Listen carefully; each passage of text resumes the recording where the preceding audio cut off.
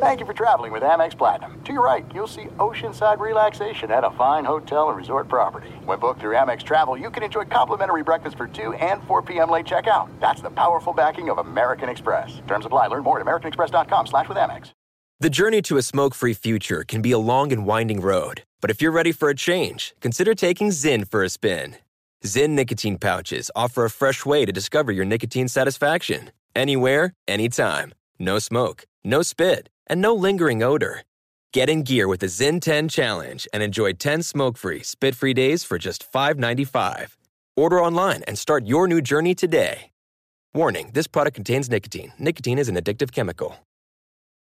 At Bet365, we don't do ordinary. We believe that every sport should be epic. Every home run, every hit, every inning, every play. From the moments that are legendary to the ones that fly under the radar. See for yourself when you sign up today and get $150 in bonus bets when you bet just $5. Whatever the sport, whatever the moment, it's never ordinary at Bet365. 21 plus only. Must be present in Ohio. If you or someone you know has a gambling problem and wants help, call 1-800-GAMBLER. Terms and conditions apply. Hey, it's Jonas Knox. 56% of job seekers say their biggest challenge is finding a job that matches their qualifications, according to an Express Employment Professionals Harris Poll survey. The job search can be a lonely process, but Express Employment Professionals can be your one connection to finding a job that fits. Each year, hundreds of thousands of people find work through their local Express office. Find the location near you at expresspros.com. With no fees for job seekers, visit expresspros.com. Maller here. Winter is coming. Heavy rain, sleet, snow, and ice. Are your tires up for the challenge? Tread confidently in winter's worst with a set of new tires from Tire Rack. They sell only the best, like the full lineup of hand-cooked tires. Go to TireRack.com/sports. Tell them what you drive. Your tires will ship fast and free to you. One of over 10,000 recommended installers. TireRack.com. The way tire buying should be. Hey, thanks for listening to the Ben Maller Show podcast. It's me, Ben. Be sure to catch us live every weeknight from 2 to 6 Eastern, 11 p.m. to 3 a.m. Pacific, right here on Fox Sports Radio. You can find your local station for the Ben Maller Show over at foxsportsradio.com or stream us live every night on the iHeartRadio app by searching FSR. Now let's get this party started. You're listening to Fox Sports Radio. All right, let's get after it. Basically, this show tonight for me is a countdown until I can get on a plane and go to Miami and cover the Orange Bowl. All right? Love y'all. Love you, Maller Militia. But let's see. I am now 3 hours and 59 minutes away. I don't know if that'll make the end of the show get here quickly, but we'll do our best to keep you educated, informed, and entertained between now and what I consider to be God's time, Central Time. 5 a.m. Busy program for you tonight. Tons of topics to get into. Welcome to another edition of the Ben Maller Show. But the crew is here, 86 The Ben. Back in the Geico Fox Sports Radio studios. 15 minutes could save you 15% or more on car insurance. Visit geico.com for a free rate quote. Roberto and I are digging into a story about whether or not San Francisco is trying to say no to the Raiders. We'll have the latest on that because, the Niners playing Santa Clara. Santa Clara is not San Francisco. We need to fix this. And then Coop, Justin Cooper, of course, as always, putting together an incredible show. Coop, there is one member of the Maller Militia who is considerably upset with me because of a topic you and I bandied about last night for, I think, a total of 35 seconds on this show. Because I brought up to you how I had an idea to maybe do kind of a hacky played-out segment involving stories in sports that we're tired of, right? It was so meaningless that I completely forgot that we even talked about it. And now Corpus Joe is on his third tweet since last night on this. Is Joe okay? Is it really? First, I have to laugh about this because I love the passion. The very first tweet that he sent was chastising me for not promoting the podcast enough. Is he taking over as the executive producer of the Ben Maller Show, Coop? Yeah, Joe's a little bit eccentric. Okay. Ralph was promoting the podcast. I thought he did in too. those tossbacks. I felt good about that. Which is kind of similar to how it is every other show. So I think he's just trying to give you a hard time. Well, but see, here was my favorite line of this whole back and forth because Joe, I appreciate. I mean, Joe's basically laid out the show. We got college playoffs. The Warriors lost again. And by the way, I also missed another major talking point, which we'll get to coming up in just a bit. But Joe said, "Don't suck. Our time is important." And you know what? That motivated me. When I got that tweet this morning, I'm like, "You're right.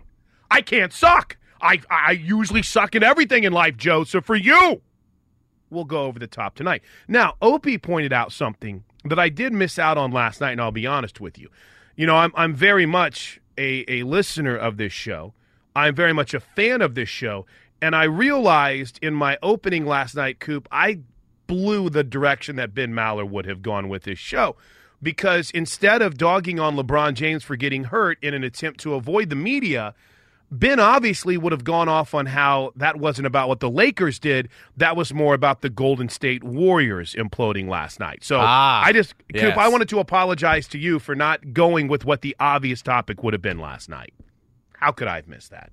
And then you guys probably would have ended up, fighting for the better part of the second hour of the show? Is that fair to say? Sounds about right. Yeah. So fun times. I appreciate all the feedback and the interest in the program. I did throw something up on the magic of Twitter.com that I'm curious to get into involving the NFL playoffs. I'll hit that up in just a bit. But as always, give a follow throughout the show. Tweet at us. I'm at Plank Show. I think everybody knows by now the way to get in touch with Coop, at Bronco fan, at Raider_Rob24, and we'll introduce the return of Eddie Garcia coming up in mere moments. But give me a quick segment here, because I am one of those rare breeds that digs bowl season. I don't know what it is. I dig the college football bowl season. Now, am I going to sit down and watch every single bowl game? Probably not. But I'm not offended that there's a bowl game on. I mean, I know some of y'all you can't take more college football. I've never understood that. It's never really been something that registered with me, but there's a section of society that is so put off by a bowl game and a sponsor's name that, I ain't watching college football, stupid bowl games. Yeah, because I kind of feel like what this world needs is less college football. Insert sarcastic tone here. But we had something happen today that I've never seen happen, and then we had something happen that I wish we hadn't seen happen. Let's start with the most recent. 9 interceptions. 9. In a game that involved the Big 12 and Pac-12 team, which might be more surprising than anything else.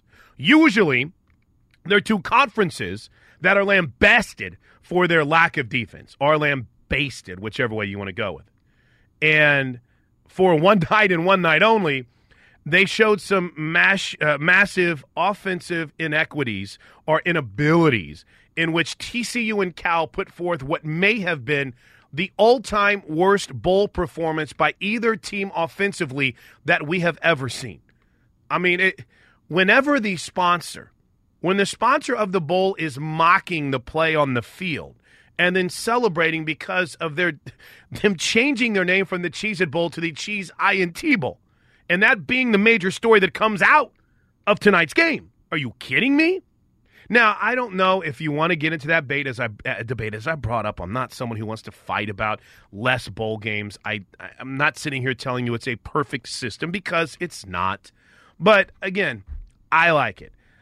I just think you're going to get bowl games like this. There's going to be blowouts. There's going to be games like Minnesota earlier today. There's going to be games like the blowout with Utah State and North Texas. It happens. Not every game is an instant classic.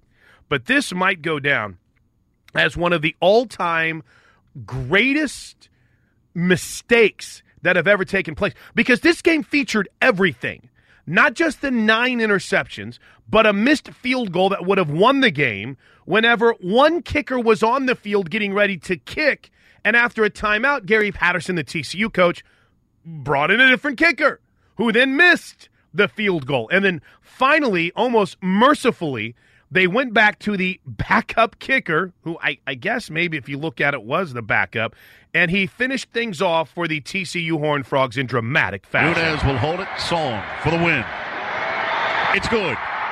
The comeback complete. The Horned Frogs again have the Pac-12's number. That's Brian Estridge on the TCU Radio Network. I mean, that's the TCU guy. They won the game. He couldn't help but laugh. It's like, we won the game. That's one that I hope we all forget rather quickly. But see, the 9 interceptions, the missed field goals, the consistent mistakes, maybe one of the worst trick plays I've ever seen in my life from TCU. It was relatively early in the game, and I think we'd all forgotten about it by the time we finally got to the overtime period. There was a moment where TCU may have had put themselves in position to win the game on an interception return that could have been a touchdown, sans the incredible hustle of a Cal offensive lineman. But looking back, the interception return wouldn't have counted to begin with because some dude went tumbling onto the field from the TCU sideline. Now, it didn't look to me as if he had made contact with the official that was running down the sideline. It almost looked to me as he was trying to maybe step forward and had tripped over the chains. But this, y'all, I mean, in my real world job, I'm the sideline reporter on the Sooners Radio Network. This is always your greatest fear. But this is something that cannot happen, ever. Why are you standing on the sidelines if you're not a coach that close to the action? Let the coaches get the penalty. And what was even more hilarious about it to me, and again, I'm not a producer, I'm not a TV producer, but hey, we'll play one on the radio. ESPN just showed it once and then moved on from it. It was a game in which neither offense could do anything, and we finally have a moment that's worth a little bit of entertainment, and it completely gets ignored. It's like, oh, look, there's some dude tumbling on the field. All right, let's go back to watching some terrible offensive football. It also gets into that great debate. So that was a defensive struggle, I guess, but so many people complain when we have our high-scoring football games, like Oklahoma and West Virginia and Oklahoma and Texas Tech, and when Tech plays TCU. And I'm mentioning a lot of Big 12 games, and I think you understand why. But then you get a defensive struggle like that, and everyone still bitches and moans. Which one is it? Are you complaining about football being too wide open whenever the final score is 56-46? Are you complaining when it's too defensive whenever a game finishes at 10-7 in overtime? Can't be both. But at least for one night, the absolute disaster that was the Cheez-It Bowl stole the headlines. With that said, ladies and gentlemen, making his return from his holiday, I guess you could say mini vacay, Eddie Garcia is back, y'all. Merry Christmas, Eddie. Did you guys have a good holiday? Merry Christmas to you, Chris. Yes, it was fantastic. All good. Did you enjoy the Cheez-It Bowl tonight? No. That's the most. No. Not at all. Not one bit. I mean, dude fell on the field in the middle of the game. Fell on the field. I can't say I've never seen that, but that was quite unique. Yeah, they had to try and do something to distract us from the football. So I, applaud that. At least it was, I guess, completed. Maybe it shouldn't have been. I mean, the Serve Pro First Responders Bowl. No, we'll get to that. was called off, and I was all in favor of that. I think they should have called off the Cheez-It Bowl as well, but hoy, what a night of college football day. And we got a lot to get to coming up on the show tonight. But Eddie, highlight of your holiday weekend. I'm curious to know, you actually got a day or two for you and your lovely wife Karen to immerse yourself in the sports world. What was the highlight of your mini vacay to get ready to just dive right into 2019? Well, if you want me to answer honestly, there's no way I can say this without sounding like some sort of humble brag. And it's not even me. It's not me. It's completely my wife. But her face lit up after I went to the mailbox and got the pile of mail out of there. She got a legitimate family Christmas card from LaDainian Tomlinson. What? Yeah. LT? Yeah, she's friendly with his wife, Torcia. They've been friends for a while now. We've met her a few times, but because of social media, you can actually kind of become friends with people that you don't really know very well. I've only met a couple of times, and they've been in contact over the years through social media. My wife, some people know, is a gigantic, huge, longtime Chargers fan and season ticket holder, and she got a legitimate Christmas card from the Tomlinsons. I mean, it was very elaborate, as you would expect from someone who's got the money to spend on a card that folded out into 3 different it was amazing. She was beyond thrilled to get a Christmas card from the LaDainian Tomlinson family.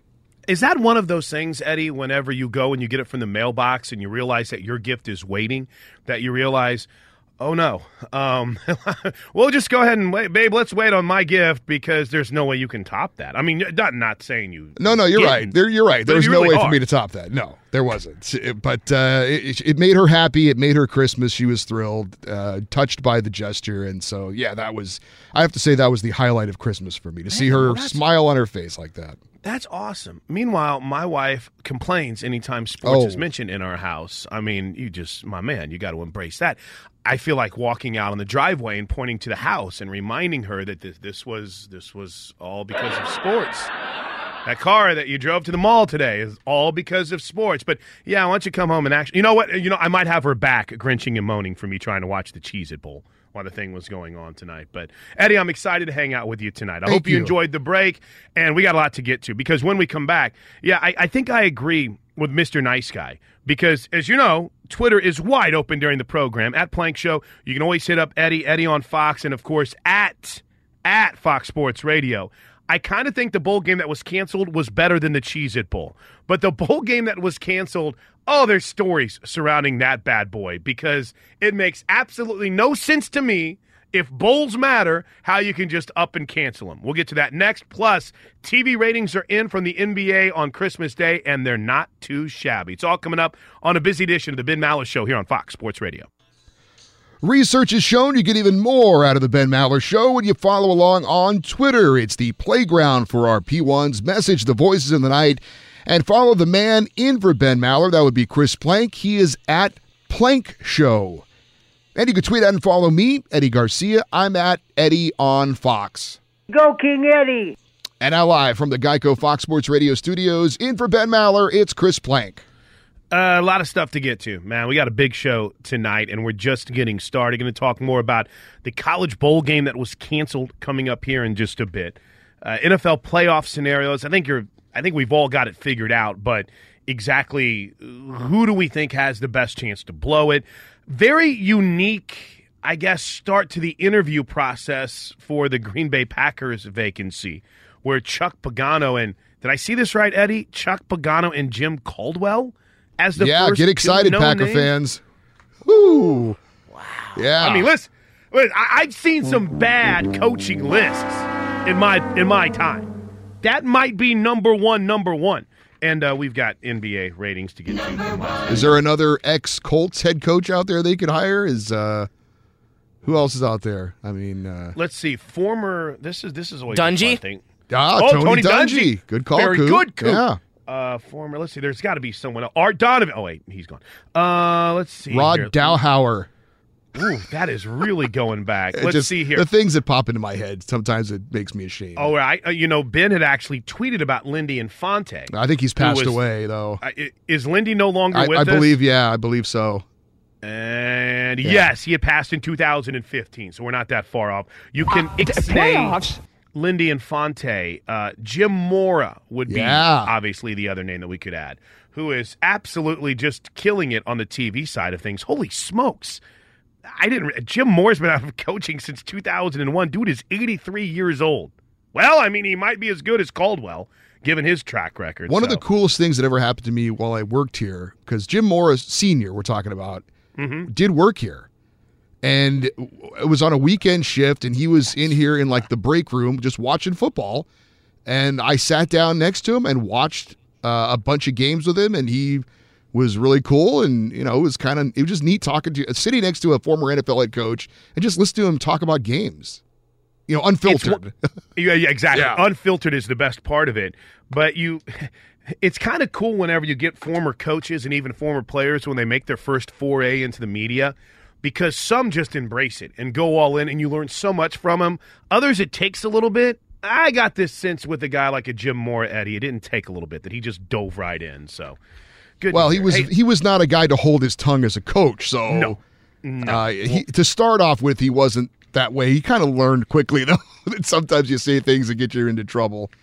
Yeah, next thing you know, you're Jason Witten, and you're having to explain to, who was it, Coop, Roby, why you're calling him out for quitting during the game on Monday Night Football. We'll get to that coming up here in just a bit. I like this. I like this right off the top from the Cowboy Killer, who writes, should we expect more Raider and Laker ball washing for the next 4 hours? I mean, yeah, the Raiders won on Monday night. They're taking over the league, and I don't know if you noticed this or not, but the Lakers reached the 20-win mark earlier than they have in 7 years. What's not to love? Though it's always interesting to me. That was it's funny. Who runs? Does every different producer, by the way, Coop, run the Twitter feed for Fox Sports Radio? Do they just throw, or is there one certain person that it all has to go through? How does that process actually work? Each producer has access, but then we also have a all around media, social media web guy that runs it the rest of the time as well. Can we take a doll to him and ask him to point at where Baker Mayfield hurt him or touched him? Because holy smokes, go look at Fox Sports Radio's Twitter feed. It's basically TJ Hushmanzada, who's best known for people not being able to pronounce his name in a fantasy football commercial. Doug Gottlieb, a bitter former Oklahoma State player who watched his team get destroyed by Baker. And Brian Noe, who apparently doesn't like good football players. That's our whole Twitter feed. That's our whole Twitter feed, is them destroying him. But we did get a little love in there because my Laker take Killa got in there from last night. And I had to laugh because and I'm not usually someone that reads just about everything, but I can't help it. I can't help it with this show. The very first tweet that came in off that might have been the greatest tweet of the day. Let's get excited about bigoted LeBron James. And you know what? He gave me the ultimate burn, Coop. He gave me the ultimate burn afterwards because he dropped a not in there. Oof. When you say, let's get excited about bigoted LeBron James, and then you say, not, I'm sorry. Ouch. I have been served. Is that slobber or drool running down your chin plank? Embarrassing, you and the other media types. How did you even come on the show today? I don't know how I'm here right now, having a knot dropped on me. I'm just I'm barely making it. But yeah, so we got a little love. So thank you, Coop, for getting that out there today. Of course. Also, I'm gonna have to pick a bone with Brian Noe. You got him tomorrow night. That's a terrible take. I'm looking at the feed right now. Oh my gosh. Baker Mayfield, come on.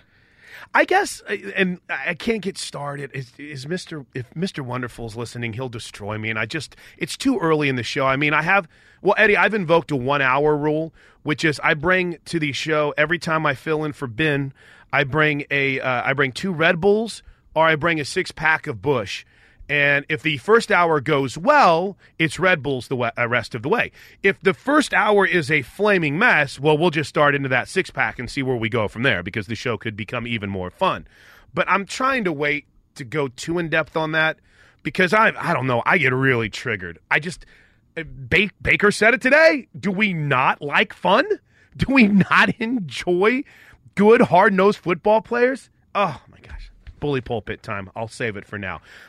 Blind Scott wants to talk about the Serve Pro Bowl. So you can jump in here at 877-99 on Fox, 877-996-6369. And I'm glad he tweeted about it because in my history of loving and covering bowl games, this is my first cancellation. So I kind of thought to myself, Eddie, it might be good to check the calendar at the Cotton Bowl to see what was coming up because, I mean, I guess maybe I'm crazy to think that you've had 2 teams there for a week leading up to this bowl game. It probably wouldn't be too hard to say, hey, guys, let's hit back up the hotels, come back over here tomorrow, and let's see if we can't knock this thing out. So I thought maybe there was an event coming up at the Cotton Bowl on Saturday. Do you know when the next event at the Cotton Bowl inside the State Fair is in Dallas, Texas, Eddie, or anyone want to jump in? Believe it or not, I don't know. Believe it or not, I do not know. It would be Saturday, October 12th, whenever Oklahoma and Texas play in the annual OU Texas game, is the next scheduled event inside the Cotton Bowl. A lot of open dates there, I would say. Yeah. So in other words, although what's the weather forecast? Do we know if it's gonna still be bad weather? You know what's funny is where I live in Oklahoma. I'm 2 hours away from Dallas. So basically what they get, we will usually get as well too. And it was nasty today. I don't remember a December day like this. They had tornadoes around a year ago this time in Fort Worth and in the Dallas area. So it's kind of been a very odd stretch as far as weather is concerned.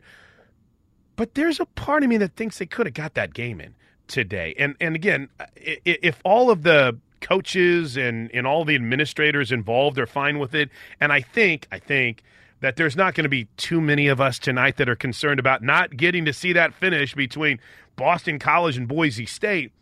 It's still raining, by the way. I know this sounds crazy, but I think they've played football before in the rain. We don't act like it sometimes.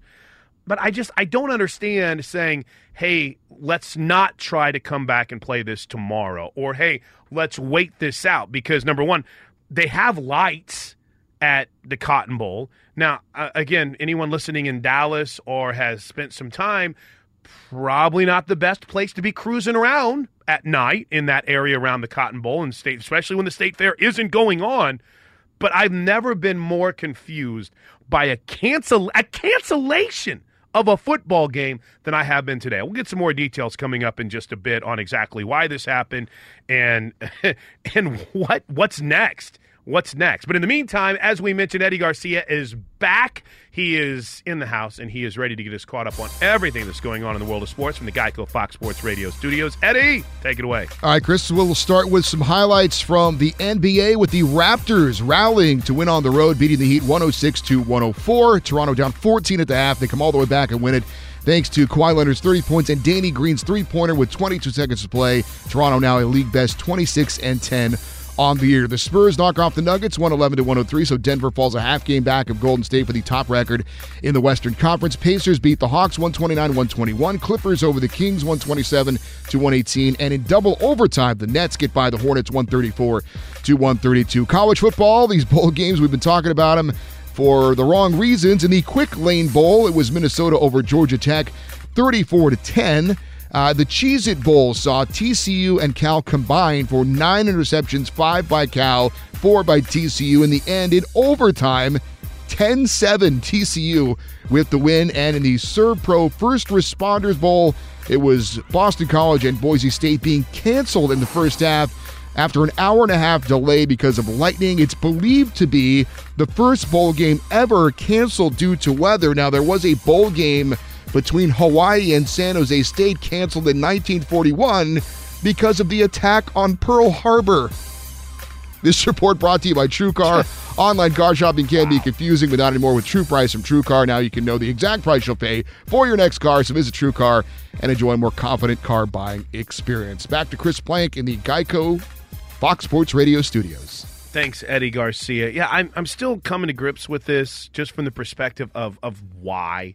I guess it's insane to think, and first of all, they've been there. Bowl trips are usually 5 to 7 days for the team. For instance, Oklahoma and Alabama have been in Miami since December 23rd when they both land. I mean, they've been there for already now almost 6 days. Well, they'll be there for almost 6 days by the time they play the game on the 29th. So you would have to think that Boston and Boise each missed Christmas at home to play in a game that lasted a whole, 3 minutes? So they delayed it. If you missed this today, Boston College, Boise State, as Eddie brought up, playing in the ServPro First Responders Bowl, which, by the way, ServPro has a tagline which is like it never happened, because they basically are a restoration place. So that was obviously right up there with the Cheez-Int INT Bowl. So weather's been an issue all day in the South and Southwest. So after about an hour since the stoppage of play, they review the active lightning and the thunderstorm cells still in the area, and they determined that the game should be called. Now, here's my question. If they called it because of true concerns over the safety and the lightning, that's fine. I get it. But when it's an ESPN Bowl, so, I mean, it's not like there couldn't be a potential spot to slide it in from their programming perspective. And, by the way, how do you handle situations like bowl bonuses that are tied in for certain coaches?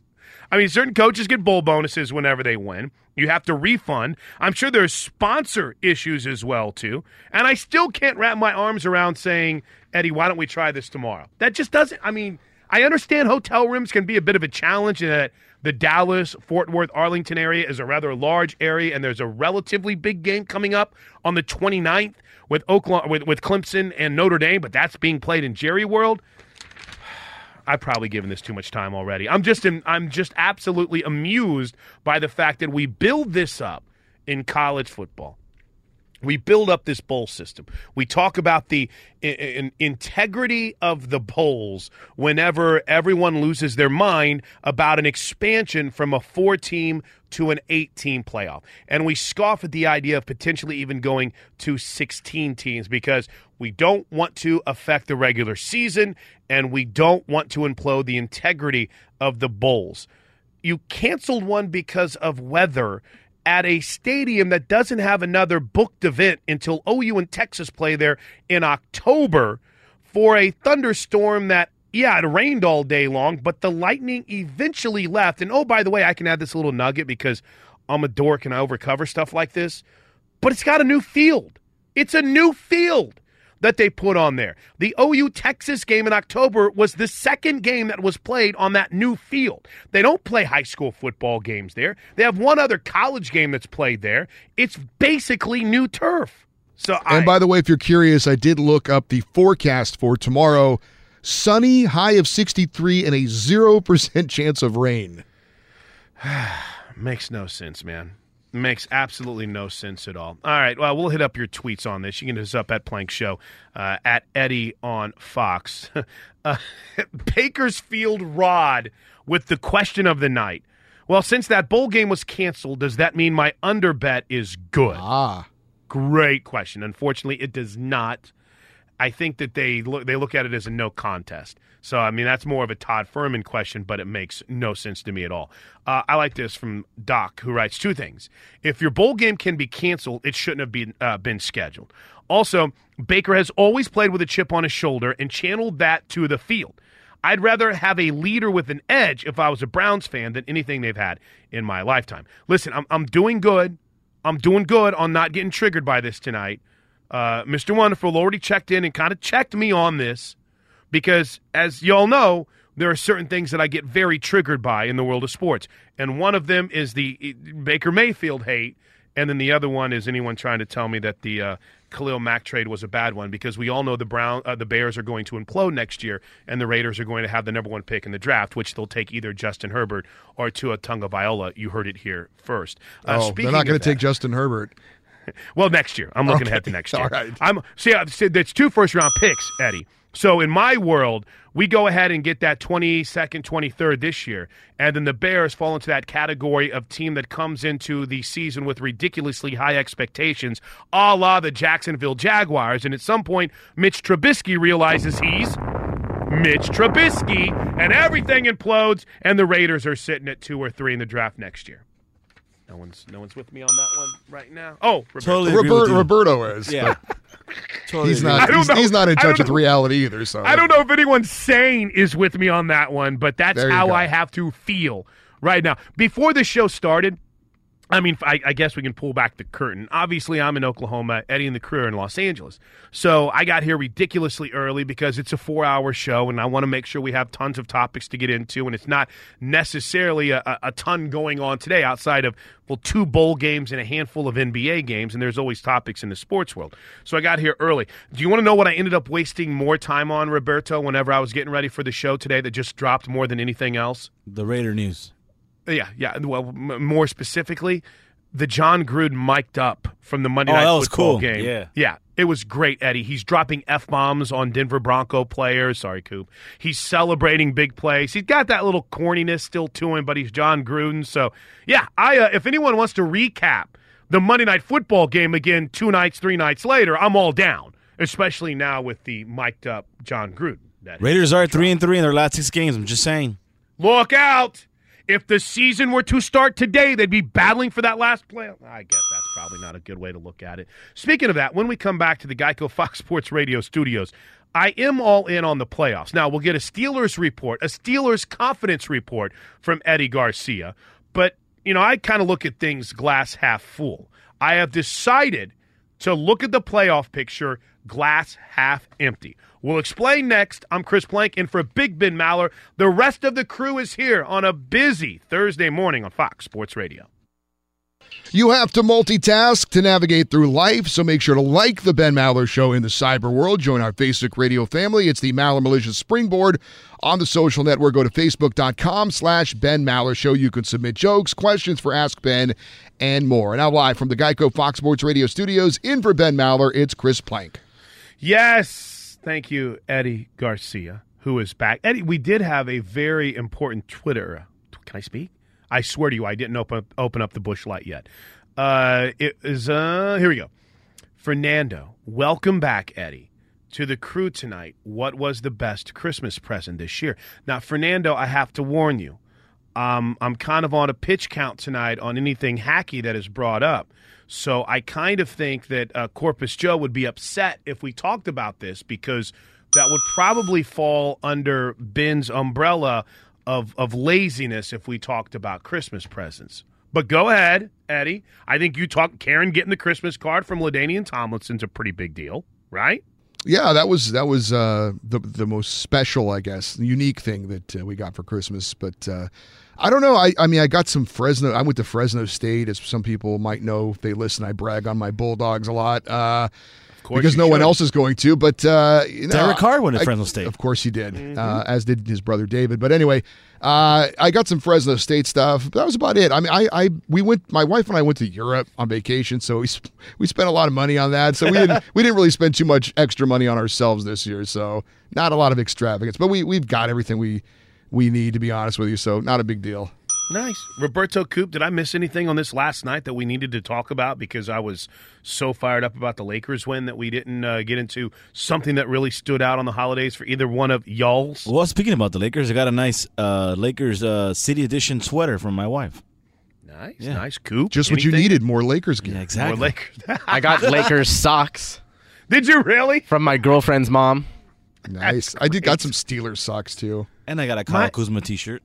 That's pretty cool. I didn't get anything, because you see, y'all, what happens is Wait a minute. Nothing?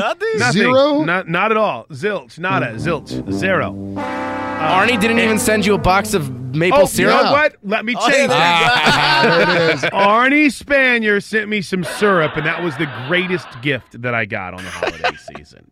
Hey, no, this is a gift. Some of y'all don't really understand that I don't get a chance to fill in a ton. So when I get this opportunity, this is like a holiday gift for me. I love the Maller Militia. I love Coop and I have done radio for years. I love listening to Eddie and getting to hear Roberto. So this is my great Christmas gift, to sit here and defend Baker Mayfield all night long. With that said, before we get to NFL playoff talk, before we get to my very unique, no one else in sports radio does an online poll, but I did one for the show tonight, and I'll give you the results coming up here in just a bit. But I did want to put a little twisty tie, at least for this hour, on the conversation about the Serve Pro Bowl. And anytime one of the regulars checks in, they go straight to the front of the line. So, Blind Scott, you're on Fox Sports Radio. Thanks for your patience, man. What's going on? Oh, yeah, no problem. Hey, Chris, it's great to hear you. You're one of the nicest guys at the network. You got like a Dan Byer feel to you, but you're a Raiders fan, and, we crushed you a long time ago. I'm a big Patriots fan. Hey, they're a great company in Boston. We had the sewer back up into our basement, and all this crap flowed in there, and they came and cleaned it up. So the only one that wins tonight is Serve Pro, and then that Cheez-It Bowl. But what happens to all those BC alumni that go down there? Talk about Busch. They're a bunch of drunks, those guys. I'm a recovered alcoholic, and I would never, ever drink Busch. I drink Jameson and the really high brand stuff. But hey, let me just throw something about Tom Brady real quick, man. He's the best quarterback ever. He's 10 times what Baker Mayfield will ever be. And as soon as he retires, I'm quitting watching football, because there's just not that much talent in the NFL anymore. Nobody's playing anymore. Nobody's letting their kids play football. You know what I mean? We're gonna have to start talking to World Junior Hockey or something next hour, because football just ain't what it used to be. You know what I mean? And I didn't get anything for Christmas. Nobody even wanted to give me a gift or whatever. You know what I'm saying? So if Justin or Roberto want to send me a gift down, I love like a nice Dodger show, you give me one of those Puig jerseys on sale, But, hey, thanks for letting me on the air, and, hey, have a good night. I think the rest of the Malmore should call in and give you a real hard time tonight, and you can start drinking all those beers. Well, like I said, the first hour has gone well, Blind Scott. I appreciate you. Call Blind Scott, everybody.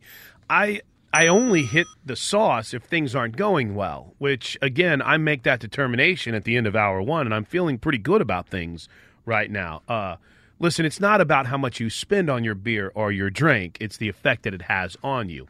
And if I can get a little bit of a lift off a $4 4-pack, then I'm not going to spend $30 on a shot of Jameson. I always feel uncomfortable when I bring up in a joking fashion about maybe hitting the sauce and then someone reminds you that there's real-world problems out there. Thanks, Blind Scott. I appreciate that. It's interesting. Eddie would have the inside scoop for us if we did decide to go all junior hockey league all the time coming up next hour. I mean, I don't necessarily know if I agree with him that there's no talent in football. You're looking at 6 rookie quarterbacks starting in the NFL on Sunday, and 5 of them have been pretty much the regular starters for a majority of the season. Listen, Kyle Allen's, Carolina, they decided to rubber stamp we're out of here a couple of weeks ago, so whenever they went with Taylor Haneke or whoever they went with last week, you realize they were kind of punting it, so maybe we don't necessarily go too in-depth on Kyle Allen starting, but I would disagree. I think the talent pool right now in the NFL is incredibly strong, and I'm a draft dork, so I'm already looking ahead to the draft, and yeah, Justin Herbert pulled his name out, and he's not going to be in the draft this year, and it's not considered to be a very quarterback-heavy draft, but what this draft has is an immense amount of defensive talent, and it's, it comes in waves. Next year it'll be big time on running backs and big time on a couple of quarterback potential prospects, but this year is a big year for edge rushers, big year for interior defensive linemen, and I think, if I've been caught up, a big year for linebackers in this draft. So, I don't know. Look what Patrick Mahomes is doing in Kansas City. Now, y'all can hate Baker. That's fine, but you can't argue what he's done with the Cleveland Browns. Did I make the point enough last night that they were 0-16 last year? 0-16. There's 7-7-1 this year, and he's been on the field for all 7 of those wins. And by the way, they had 2 games taken from them by the officials, which is just insane. The Raiders had no business beating them, and that hurts to say. But come on, you can hate all you want, and if you hold any quarterback that's in their rookie season to Tom Brady's level, he's going to not measure up. It's just reality. All right, 877-99 on Fox, 877-996-6369. Hour 1 in the books. When we come back, let's talk about the NFL playoff picture. Right now on Plank Show Vote, who's most likely to blow it for teams that control their own destiny? Be sure to catch live editions of the Ben Maller Show weekdays at 2 a.m. Eastern, 11 p.m. Pacific on Fox Sports Radio and the iHeartRadio app. 2 hours straight up. Oh, actually, let me add another one. 3 hours straight up before I'm hitting the air to head to Miami.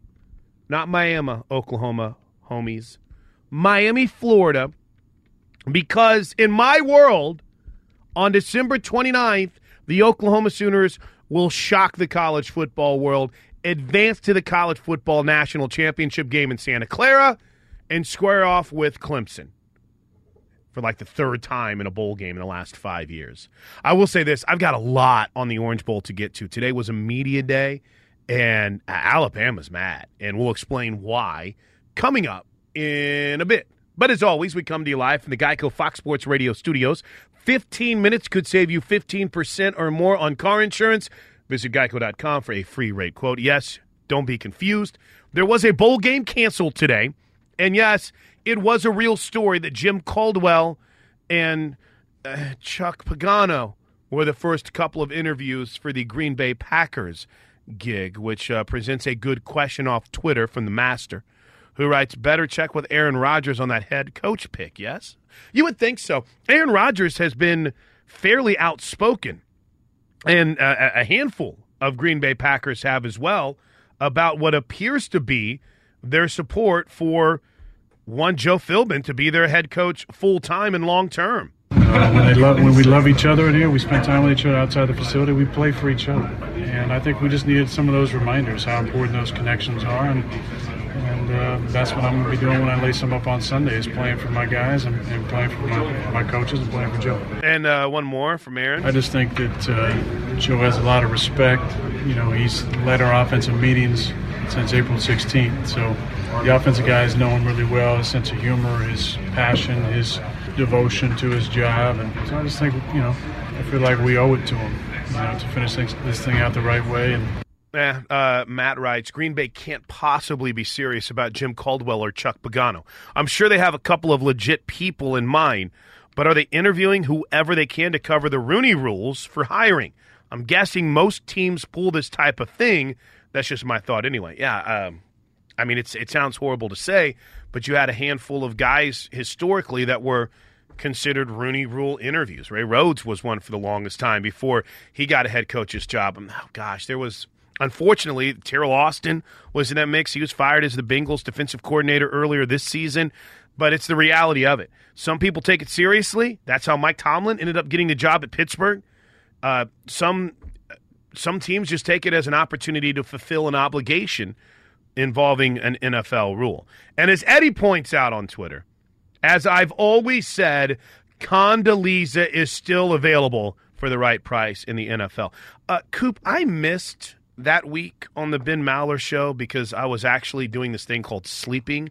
I'm just going to assume that Big Ben was a fan of the possibility of Condoleezza Rice being a head football coach. Am I dead on with that assumption? If I remember correctly, I believe he was a fan because it would have given him a lot of material. 877-99 on Fox, 877-996-6369. And as always, you can hit us up on Twitter at Plank Show, at Eddie on Fox. You guys know the rest of the crew. Justin is at UH Bronco fan, and of course, Roberto at Raider_Rob, which gets us to the story I want to tackle this hour.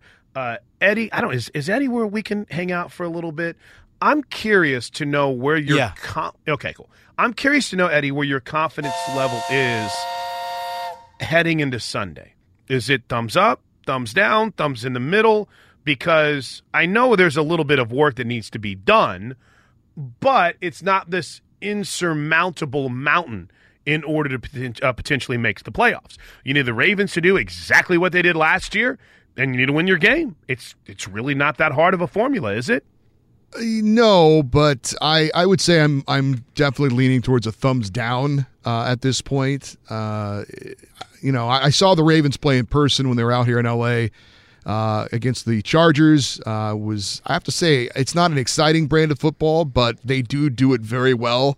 What they do, they're a kind of a heavyweight boxer that really is good at landing body shots and just wearing you down. And I'll be rooting for your boy Baker Mayfield like I've never rooted for him before coming up this Sunday. But just the way the season's gone for the Steelers, it seems like it's not their year. But I'm hopeful, but I'm not optimistic. I'll put it that way. Did you see Antonio Brown's Twitter post earlier today? No. The standout receiver for Pittsburgh, the Steelers, I believe is what they call that team, tweeted a picture of his jersey, and on the back where it says Brown, he put an S on the end of it. So he has his black and his white jersey and one of his alternate uniforms that has his last name is 84, and he put the S on the end of every single jersey with the headline, "Who else has their 84 Browns jersey ready for Sunday?" 21,000 likes already for Antonio Brown and his support of the Browns, which gets me to something that nobody else in sports talk radio does. All right, now listen, this is groundbreaking stuff. I worry about what it's going to do to the industry because I'm not here to be someone that brings change. But here we go. Twitter has this function where you can put a poll up. And I threw this up earlier whenever I was putting together the show, trying to figure out who's in peril come Sunday. So I don't even know how to retweet my own tweets, but 4 NFL teams currently control their own destiny to make the playoffs heading into Week 17. The question is, who blows it? Now, Colts-Titans is a real easy one because they go head-to-head. So basically, if you pick a team to lose there, that's who you think's gonna blow it. The Ravens have a very interesting matchup with the Browns. The Vikings, winning they're in, not only would they beat the Bears Sunday, but it could likely turn into a rematch with the Bears the following week, which, Eddie, we can go even more in depth on that because Matt Nagy has come out and been pretty open about, hey, if we see that the Rams are rolling in their game, we're probably going to rest some of our regular players in the second half of this game, almost guaranteeing a rematch with Minnesota in their second game. There are some odd scenarios playing out on Sunday, is there not? Yeah, no doubt. It's been a very interesting year in the NFL. It's going to come down to the final week and the final game with the Titans and the Colts going at it on the Sunday night game. So it should be a very entertaining and eventful final week of the season. It's incredible. It's incredible. So here's my question. Y'all get a vote. I mean, this is now when I'm here, it's a democracy. I don't know if Big Ben feels the same way. And you got 4 options. So, Eddie, Colts, Ravens, Titans, Jaguars. Of the 4 NFL teams that control their own destiny to make the playoffs in Week 17, who do you think blows it? I'm going to go with the Titans. They are the leaders right now in the clubhouse at 41%. Apparently Mariota is not 100%. They've just had one of those weird years, kind of like the Steelers, where they'll win a couple games and they'll do something to make you think, this team's maybe they've got something. And then the next week they'll go out and look terrible. So I don't have any confidence in them.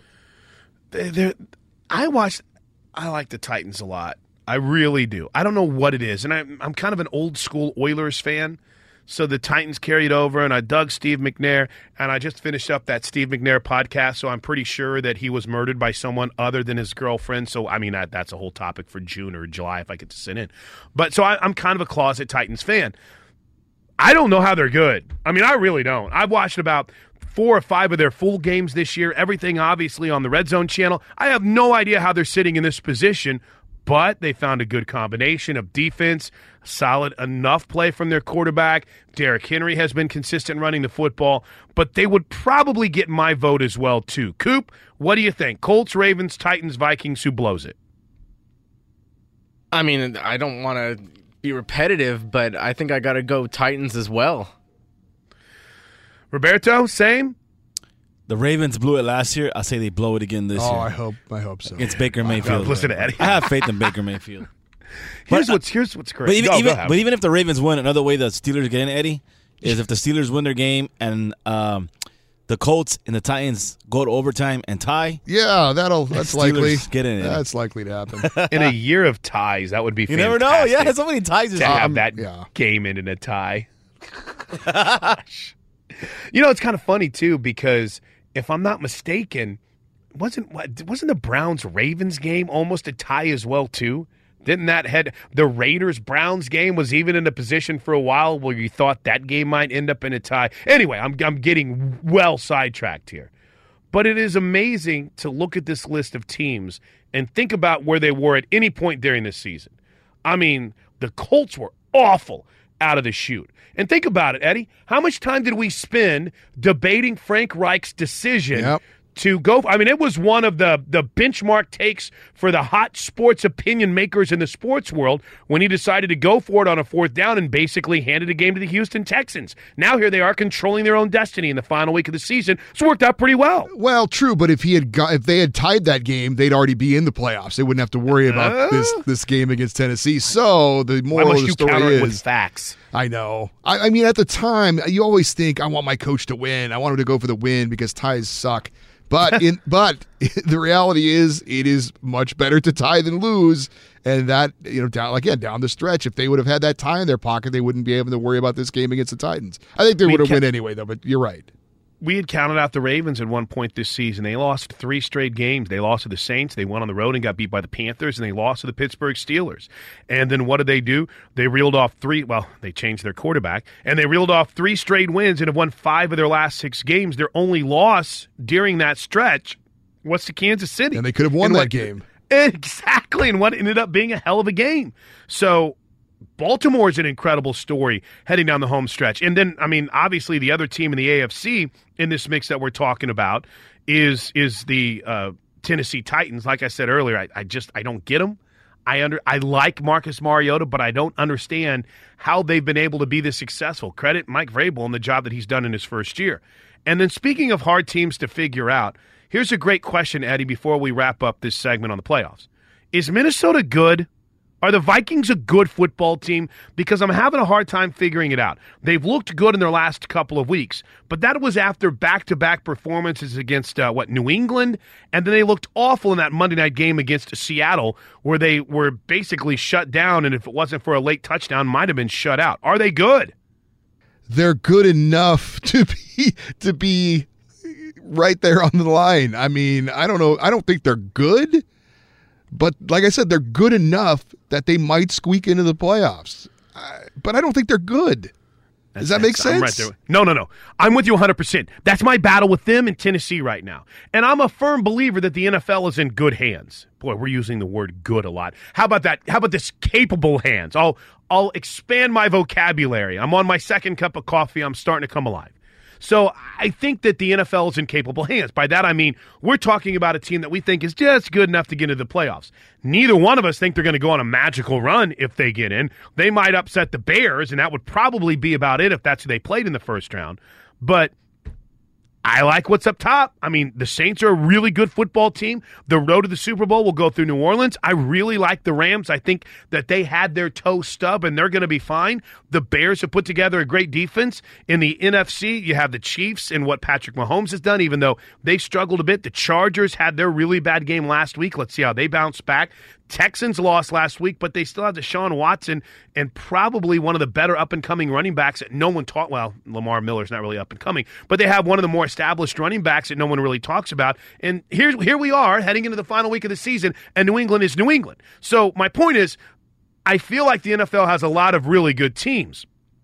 But then there's this group that includes the Minnesotas of the world, the Philadelphias of the world. Hell, Eddie, can we throw Seattle in that mix as well, too, to where I think you can, yeah. Yeah, they've done some things where you think, they might be pretty good.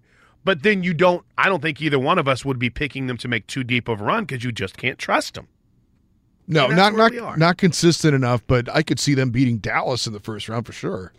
Yeah, and by the way, if things hold up, if Minnesota takes care of business on Sunday and everyone wins out, then you would have the Bears and the Vikings in the first round of the playoffs and the Cowboys and the Seahawks.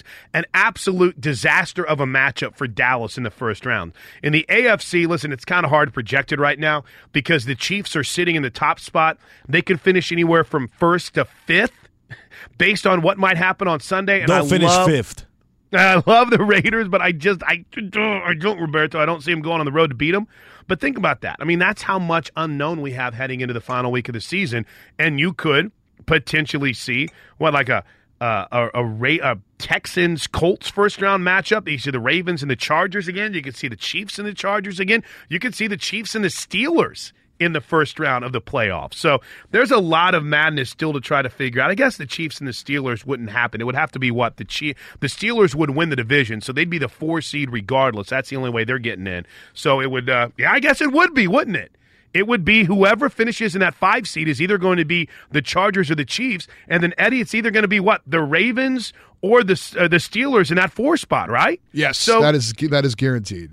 You could have a Steelers-Chiefs first-round matchup in the playoffs. But again, like we said, there is so much up in the air. It's difficult to make sense of it all right now. All right, way overdue for a break. Hit us up, 877-99 on Fox, 877-996-6369. We have that is very true. We have a lot of good tweets to get to. We appreciate it. Hit me up at Plank Show, of course, at Eddie on Fox. And when we come back to the Geico Fox Sports Radio studios, let me touch on a little bit of controversy from Miami and the Orange Bowl. That's next. It's Chris Plankin from Ben Maller here on Fox Sports Radio.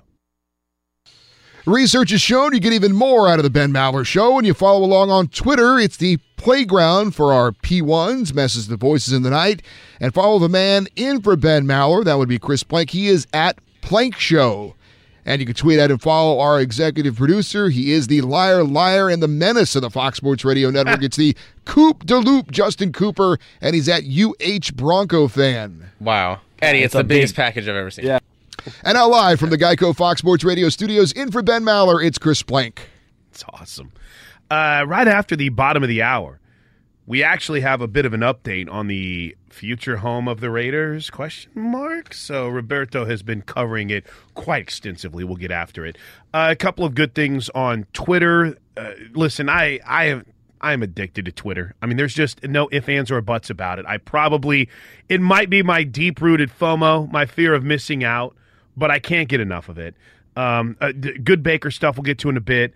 Greg brings up an interesting point, guys, whenever I kind of concern myself with going overboard on my Laker or Raider love on the show. Greg writes, well, it's not like the rest of the crew isn't used to a different host.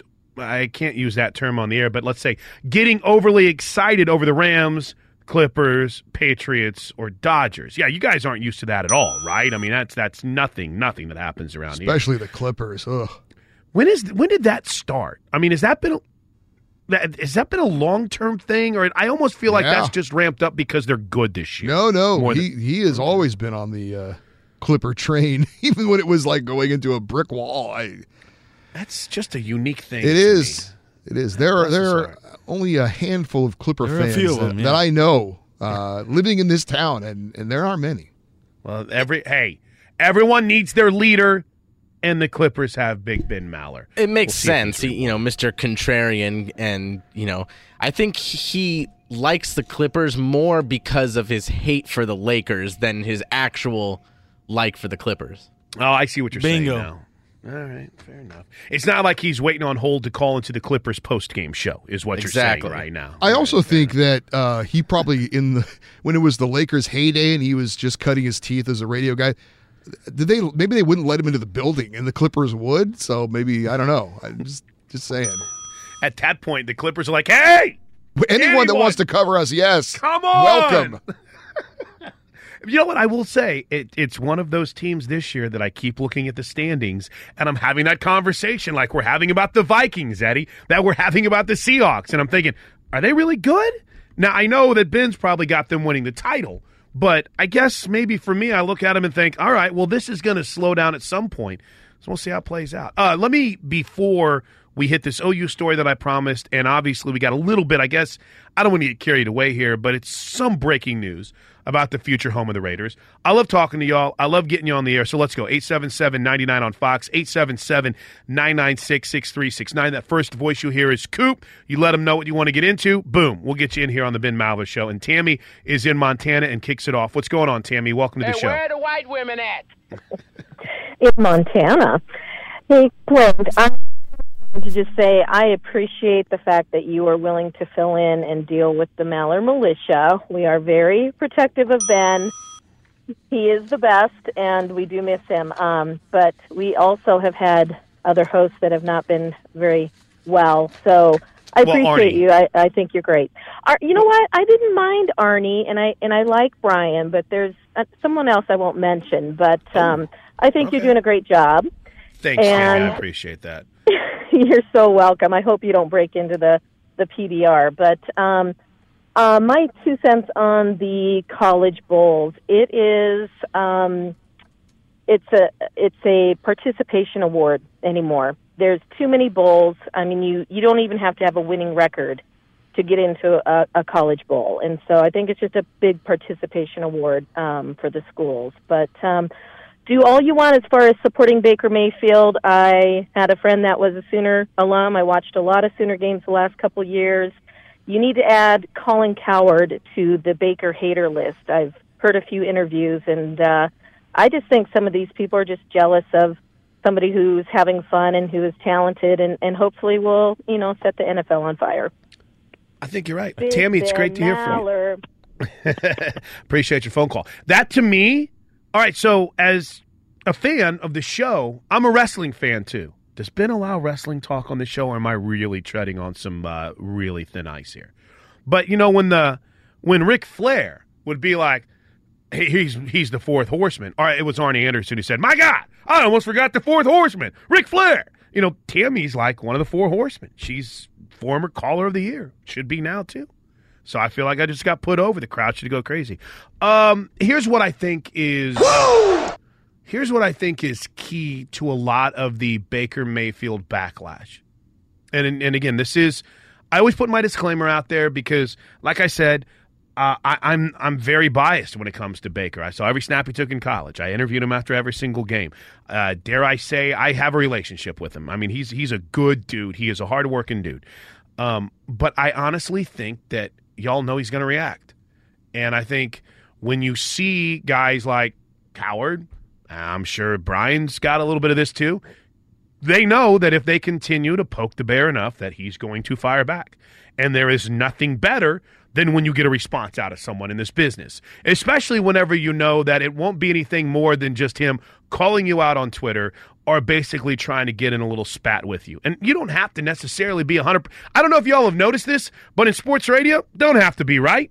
And there's not a lot of money always in being right unless you live in Vegas or soon to come, maybe Oklahoma. So I think a lot of it, Tammy, has to do with, I don't necessarily know if it's jealousy. I think they know he'll respond. And I think when you know someone is going to respond and you know that he's going to, wrestling term, put you over, then you're going to continue to go after him, even when he proves you wrong. I got an even bigger frustration with it, and it's almost as if, and I know that my Twitter feed's blown up with people that, he's not professional. I mean, who gives a bleep about professionalism if you win games?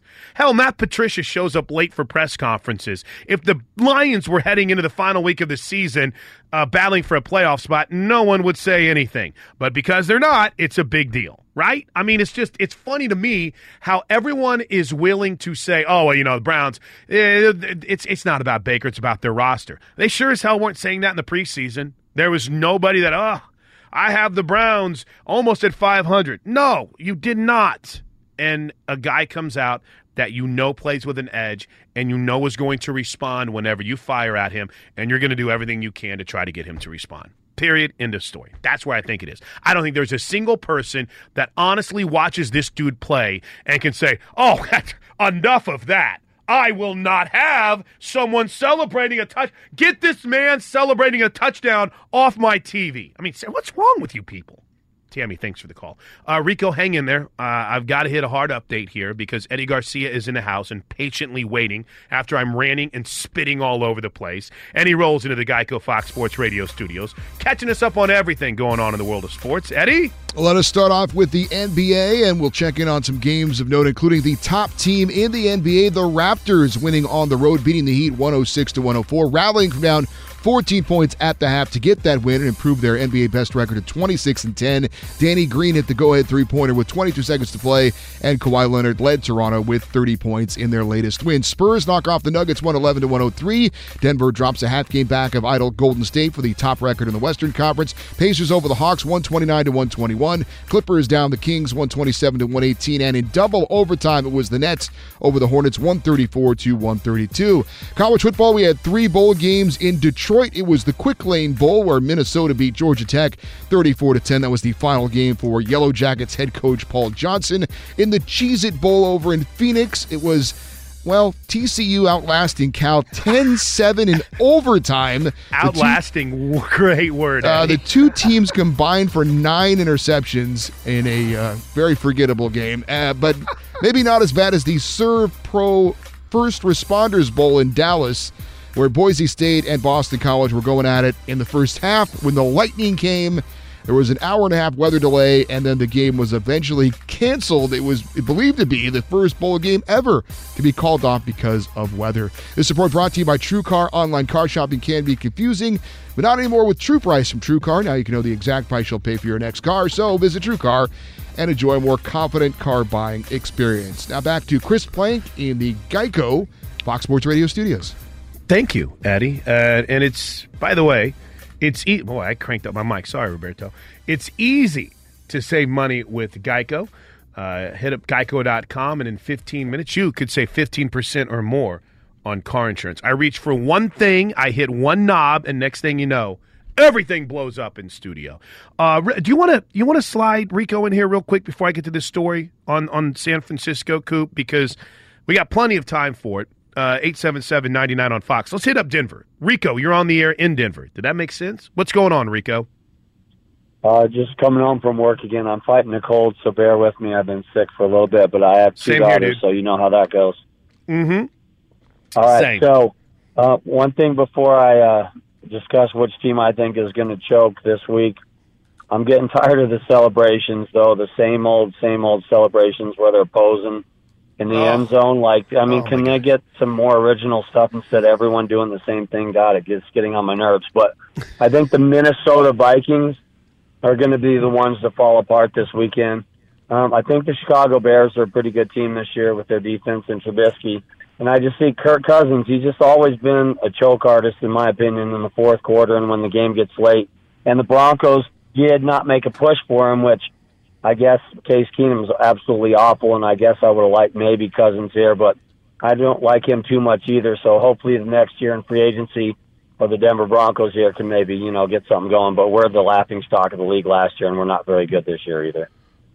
Thanks for the phone call, man. I hope you get well. I'm battling the same thing. I have two kids. My poor 10-year-old daughter was hacking all day long. Finally got her to bed, and she's still coughing. So I was like, honey, it's your problem. No, I'm kidding.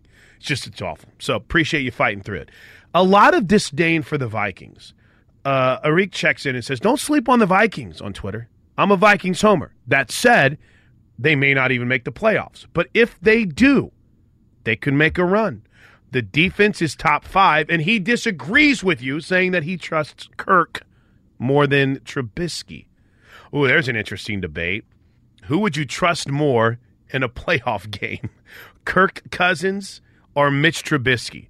Has Kirk been there? Has he played in a playoff game yet? And Mitch Trubisky, obviously, dude, I'll tell you what. There's a lot of debate about Coach of the Year in the National Football League, and I know Matt Nagy basically had Khalil Mack handed to him, and I understand that some people are jumping on that Greg Williams train because of how he was able to turn things around in Cleveland in a short amount of time. But you better take a long, hard look at what's going on in the NFC North this year, because what Nagy has done with Mitch Trubisky, based on where he was last year, it's jaw-dropping right now. Will it continue? Will it carry on? I don't know. But I know that there'll be a lot of love for Sean Payton. Yeah, I think that's you and me hoping, Roberto. I think it's fingers crossed because we really want that to be a high draft pick next year. But I understand that Sean McVay is always going to get some love because, you're sitting at 12-3. I know the Rams had a couple of rough games, but they're still 12-3. The Saints are 13-2. But the Bears going from worst to first. I hope Nagy gets some love as far as that award. I'm not buying Trubisky though. He's not I don't see him as a franchise quarterback. I really don't. I'm there with you. He's very Rex Grossman-esque. Ooh, awesome comparison. And a Bears quarterback, and the last Bears quarterback whenever they went to the Super Bowl. Exactly. One more quick one. Doc writes, as a Texans fan, I'm terrified that they'll lose to the Jaguars and get beat in the first round.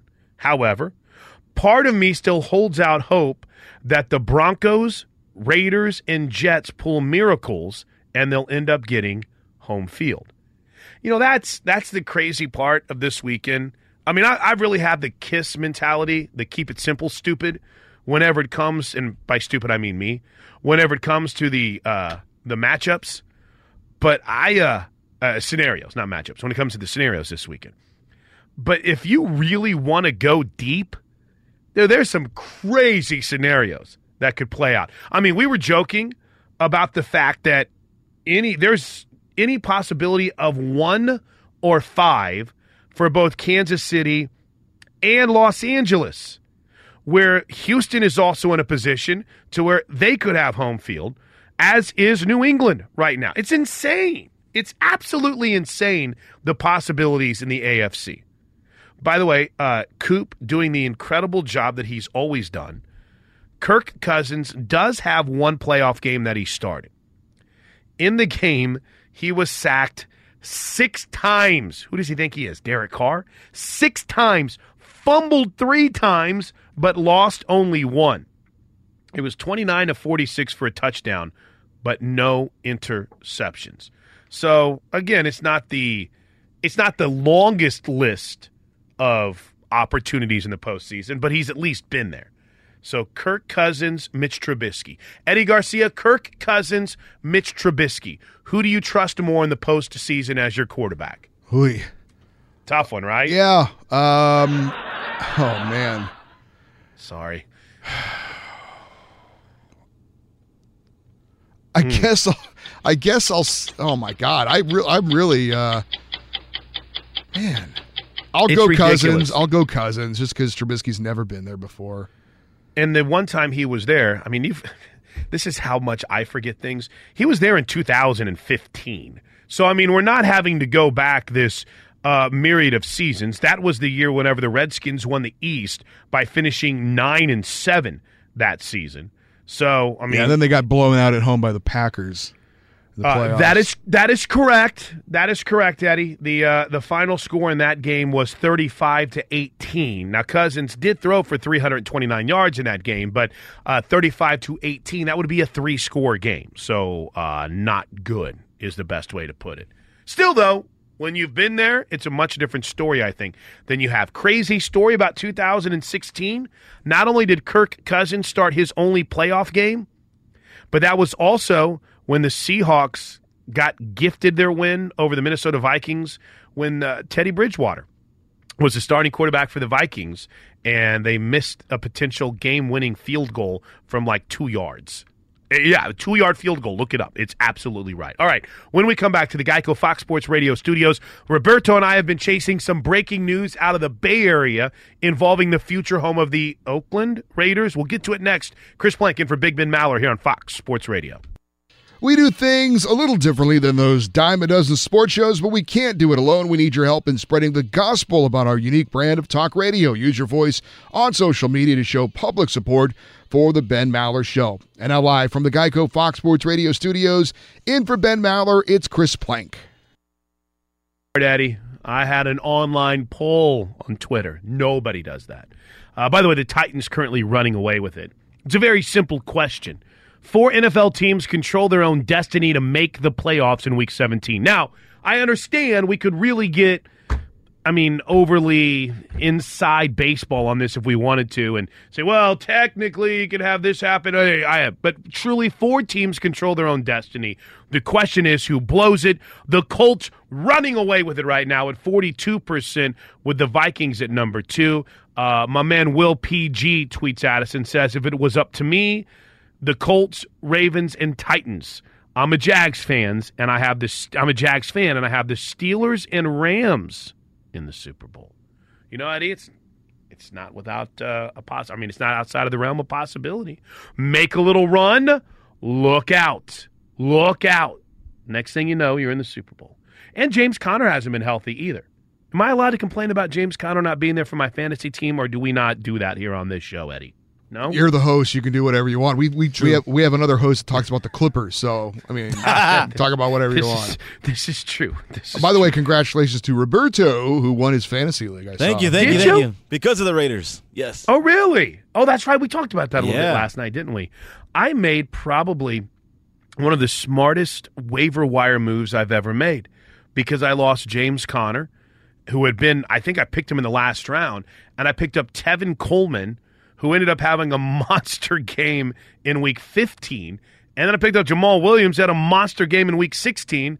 And I, Roberto, am a champion as well, too. Maybe you and I should talk to Mike Harmon about taking over the little fantasy side of this. And then we can put our initial after every single tweet where we give fantasy advice. Roberto says, start so-and-so, RR. You know, R's a CP, whatever you want to go with. But, yeah, congratulations. What was your big move down the stretch, Roberto? Probably picking up Sony Michel. That was a good one. Can't trust Bill Belichick running backs in fantasy until this season. This season, yeah. That was usually it's always going. You always got to go through the waiver wire. Usually that's how you do it. Yeah, that's how you win the league. I do crack up though. I've always wanted to, and Mike Harmon, by the way, I say it tongue in cheek, does an incredible job in our fantasy coverage. And you can hear him weeknights with Jason Smith here on Fox Sports Radio, for those of you who have the ultimate insomnia and basically listen all the time. But he does an incredible job. I'd like to go through, though, and see how much he actually helped. Because Dude probably gets 1,000 tweets every single Sunday morning, and it was crazy when we got into the playoffs. I wonder what his hit percentage is as far as start this guy, don't start that guy. I would hate to have that on me. Okay, listen, we've been teasing this enough. I've got to get to the Bama-Oklahoma stuff. We'll do that next hour. Again, full disclosure, I cover Oklahoma. It's been my beat. It's been my passion for the better part of the last 20 years. I'll get into what's going on down in Miami coming up here in just a bit. But there's some breaking news tonight involving the future home of the Oakland Raiders. Now, before I get going here too in-depth, Cowboy Killer, I'm sorry. I'm going to spin a segment with Roberto talking about where the Raiders are going to play. I'm not trying to tell you they're good. I'm just telling you what's going on where they might or might not play. So last night, we were celebrating a little bit the last game in Oakland and how it didn't become an event that was concerning like some of the media had painted it to be. It became a celebration of the Raiders in Oakland. I mean, you got Marshawn Lynch trying to light a spleef with the flame. It was incredible. So now the rumors grow that maybe AT&T Park would be a possibility for the Raiders. And, in fact, it had come as far as what people saying that conversations had already taken place. Yeah. Well, in a move that most politicians always like to make, especially whenever they are newly in office, Supervisor-elect Matt Haney and Board of Supervisor members Hillary Ronan and Aaron Peskin have told After Dark, I guess, the San Francisco Examiner, that they're against the Raiders playing in San Francisco, and they will do whatever it takes to stop them. Now, there was a proposal that was reported by the San Francisco Chronicle on Sunday that was talked about a lot, that the litigation between Oakland and the Raiders had basically involved now San Francisco being a likely landing spot. The concern is that San Francisco is turning it into a bargaining chip against the town. Quote, why would we want to ride ourselves into this in a really ugly way? San Francisco would be scabs in this scenario if we undercut our friends across the bay. Which, by the way, is kind of what you're doing with the Golden State Warriors, but I'm not here to point any fingers. I mean, listen, I'm sure that there's someone that can get me into the intricacies of that, but if you're acting like, well, no, listen, we're not going to take the Raiders when you're taking the Warriors, but, I mean, don't hurt your elbow patting yourself on the back. They had people want the Raiders to keep their word and play in Oakland. So I'll go more in depth on this later, but just real quick, Roberto, it looks like there's some grandstanding going on here, right? I mean, that's what I'm seeing. Yeah, but I don't think they can't stop the Raiders from going because I think the Raiders negotiate with the Giants, right? Yep. Yeah. That's who it's with, and these are people that have new offices and want to try to make a name for themselves. So when we come back to the Geico Fox Sports Radio studios, we'll go more in depth, plus an Orange Bowl report, including a health update on Tua Tagovailoa. Be sure to catch live editions of the Ben Maller Show weekdays at 2 a.m. Eastern, 11 p.m. Pacific. Yes. Welcome back. In for Big Ben Maller, I'm Chris Plank, coming to you live from the Fox Sports Radio studios, brought to you by Geico. 15 minutes could save you 15% or more on car insurance. All you have to do is visit geico.com for a free rate quote. The whole crew is here, minus Ben. Coop's in the house, Roberto, Eddie Garcia on updates. Check back in with Eddie in just a bit. So I spent the entire top of the hour going more in depth, and I don't really know if I can reach out to anyone at 1 in the morning Pacific time to try to get some updates on this. But the wording in some of these statements, we're talking about San Francisco's, I guess I almost said management. I guess that's the term, right?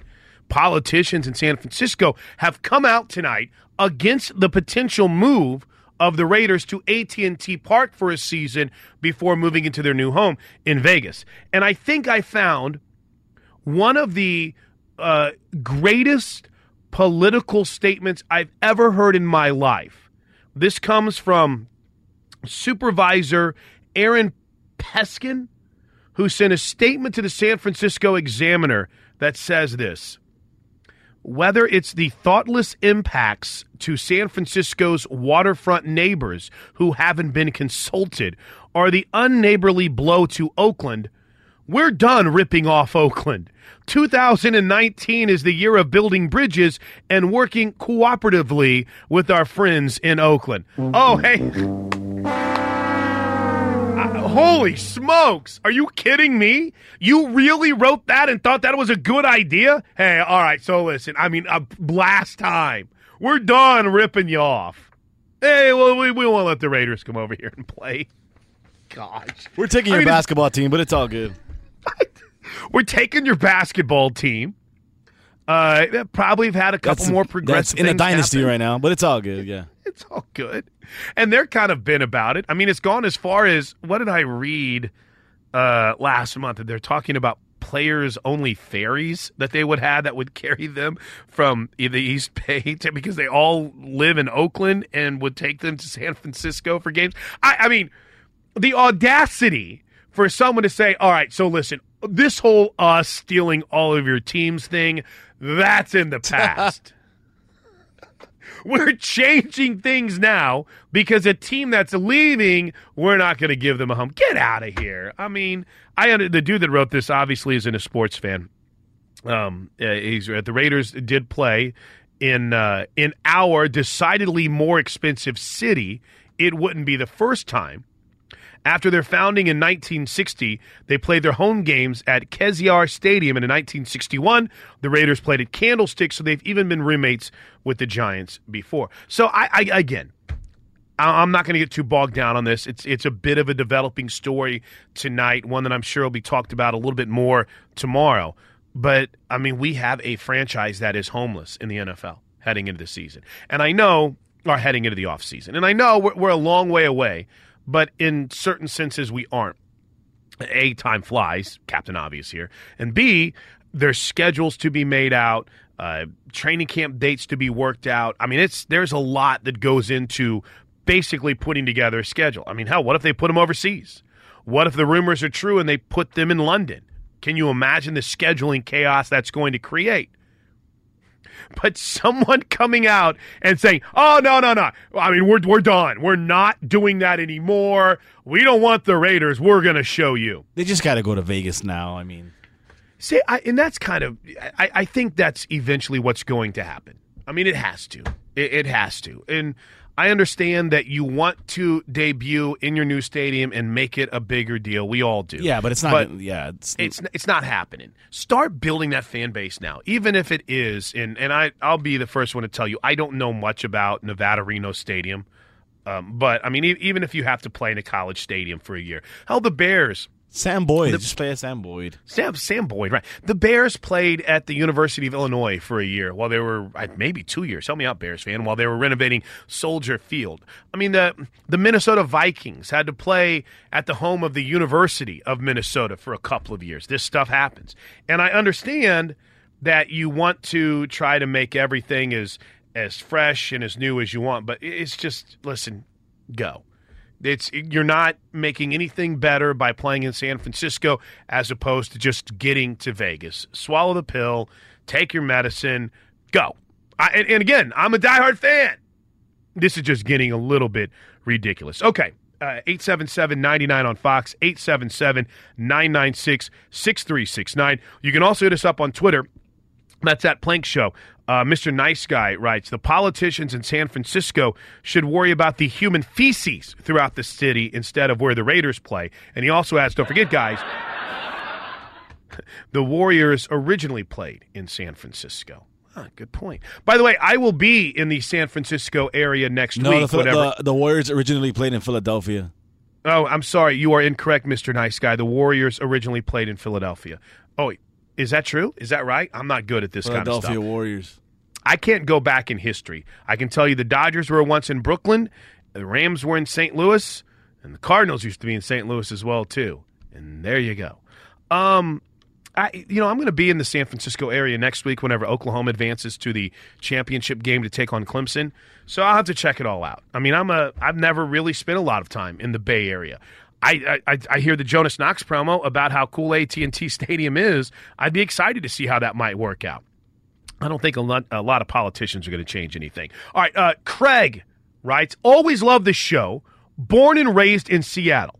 Russell Wilson will never suffer an injury. NFC team should fear my Seahawks, but I'm sitting here crying because of my Mariners moves. Yeah, they kind of punted a little bit. I don't know how I feel, Eddie, about anyone planting their flag based on a quarterback never being injured. But Seattle is a team that is right up there with, well, we try to bury New England after they don't convert a first down on 3rd down and 2. So maybe I shouldn't compare it to New England. But we have spent a lot of time trying to bury Seattle this year, and yet here they are in the playoffs and potentially going in as the 5 seed in the NFC right now with the first round matchup with the Cowboys. Not a bad spot for them. No, not at all. I mean, I like the Seahawks, and Russell Wilson, his name has come up. I don't think he's going to win it, but it's come up in the MVP talk, and I think that's not out of line for his name to come up. Like I said, I don't think he's going to win it, but I think it's okay to say that he should be in the running as one of the guys who's not going to win it, but can be discussed as a finalist, I guess. If they, I don't know, what do? Did they do 3 finalists for that and then pick a winner, or however that works? I don't know. But yeah, I think Wilson's. I mean, look, he's a guy who's going to keep you in the game. He'll run just enough to keep a defense honest. Obviously, he can throw the ball. The defense seems to be improving there in Seattle. So I mean, I like the Seahawks right now. I wish I dug award season as much as some people do. I literally had to just Google who won it last year. I mean, that's just award season to me. I care about what happens on the field. If they end up getting awards, great, congratulations. Rookie of the Year, Defensive Rookie of the Year, MVP, congratulations. But yeah, I think they get up to 4, maybe 5 finalists as well too. Here's a good one though, since we're on award season. The Dark Lord writes, Dark Lord, any Coach of the Year love for Pete Carroll. Y'all buried this team at 4 to 5 wins early in the season. Now they're playoff bound with that young talent. Talk to me. And for some reason, he tags you, Coop. Did you try to bury the Seahawks earlier in the year, Coop? Not me personally, no. I think I know a lot of times on our Sunday night show here on Fox Sports Radio that I get to do with Arnie Spanier. Keyword there, I get to do with Arnie Spanier. He really likes to knee-jerk. He really, and you guys are kind of used to this as well, too. He likes to knee-jerk, and after every week, a team that loses is probably, they're done. They're never going to do anything. And then the next week when they win, I think they're going to the Super Bowl. So I kind of ride this emotional wave. Seattle has been a team that he buried, I think, basically after week 1. Then they lose their opener, and we hadn't really talked about them too much until 2 weeks ago, where you suddenly look at the standings, and if you're not a diehard fan, yeah, I think it was a Monday night game. They're not a diehard fan. You suddenly look up and you realize, damn, the Seahawks they're putting together a nice season. I mean, most of this year with Seattle has been drama created off the field and nothing arrest-wise, but the future with Richard Sherman and kind of how he's not welcome in the locker room and blah, whatever. So I kind of dig how they've been able to turn things around. There were reports Pete Carroll's going to retire, his rah-rah act isn't working anymore, and lo and behold, they're heading into the playoffs. Yeah, I think Pete Carroll deserves some talk for Coach of the Year, but I just think when you see a team that goes from worst to first and does it in a pretty competitive division like the NFC North, I think that's the direction direction you should go. And then this from the Lil Bro Troller, who writes, when Baker goes into the Hall of Fame on the first ballot, who will he have induct him? Probably not Hugh Jackson. I would go ahead and guarantee that one, that he is not going to be a first ballot Hall of Famer inductee via Hugh Jackson. Two more quick ones. Sue writes, Baker Mayfield made me a Browns fan. I love his attitude. About time we had some excitement. Patrick Mahomes is a hot hand. The Chiefs are rocking right now. I guess I'm trying to steer clear of the Baker hate just because once I get started, I'm very triggered because it confuses me. It makes no sense to me. We beg for guys to have personality. We want to see a guy be fired up and enjoy football and enjoy everything about being in the NFL. And if they don't, he's boring. He's boring. I don't want to talk to him. He never says anything newsworthy. He's just boring. I don't care about him. He doesn't get too fired up. And then when they get fired up, it's too much for you. Here's what Baker said whenever he was asked about it earlier today, some of the criticism of him still, if you will, holding a grudge against Hugh Jackson. You're supposed to play with emotion. You're supposed to play with passion. Quite honestly, if you don't like it, whatever. Football's not meant to be a soft game. Could care less. Football's not a soft game. I think he used "I couldn't care less" properly. I'll give him the benefit of the doubt. The editors didn't seem to think so on the clip because they put "could care less," which is one of my greatest pet peeves. But I will never understand, Sue, some of the disdain that's out there. And then Rod writes, "You don't remember the Cleveland Rams? Wow," as Arnie would say. Oh, and a good point by just NJ Huno, too, just Josh. A homeless football team being told they're not welcome in a sanctuary city? LMAO. Yeah, municipal jurisdictions in North America that limit their cooperation with the national government's effort to enforce immigration law. Sanctuary cities. Thank you, Google. Yeah, how about that? We'll take your immigrant. Come on. Not the Raiders, though. Listen, we're done stealing things from you, Oakland.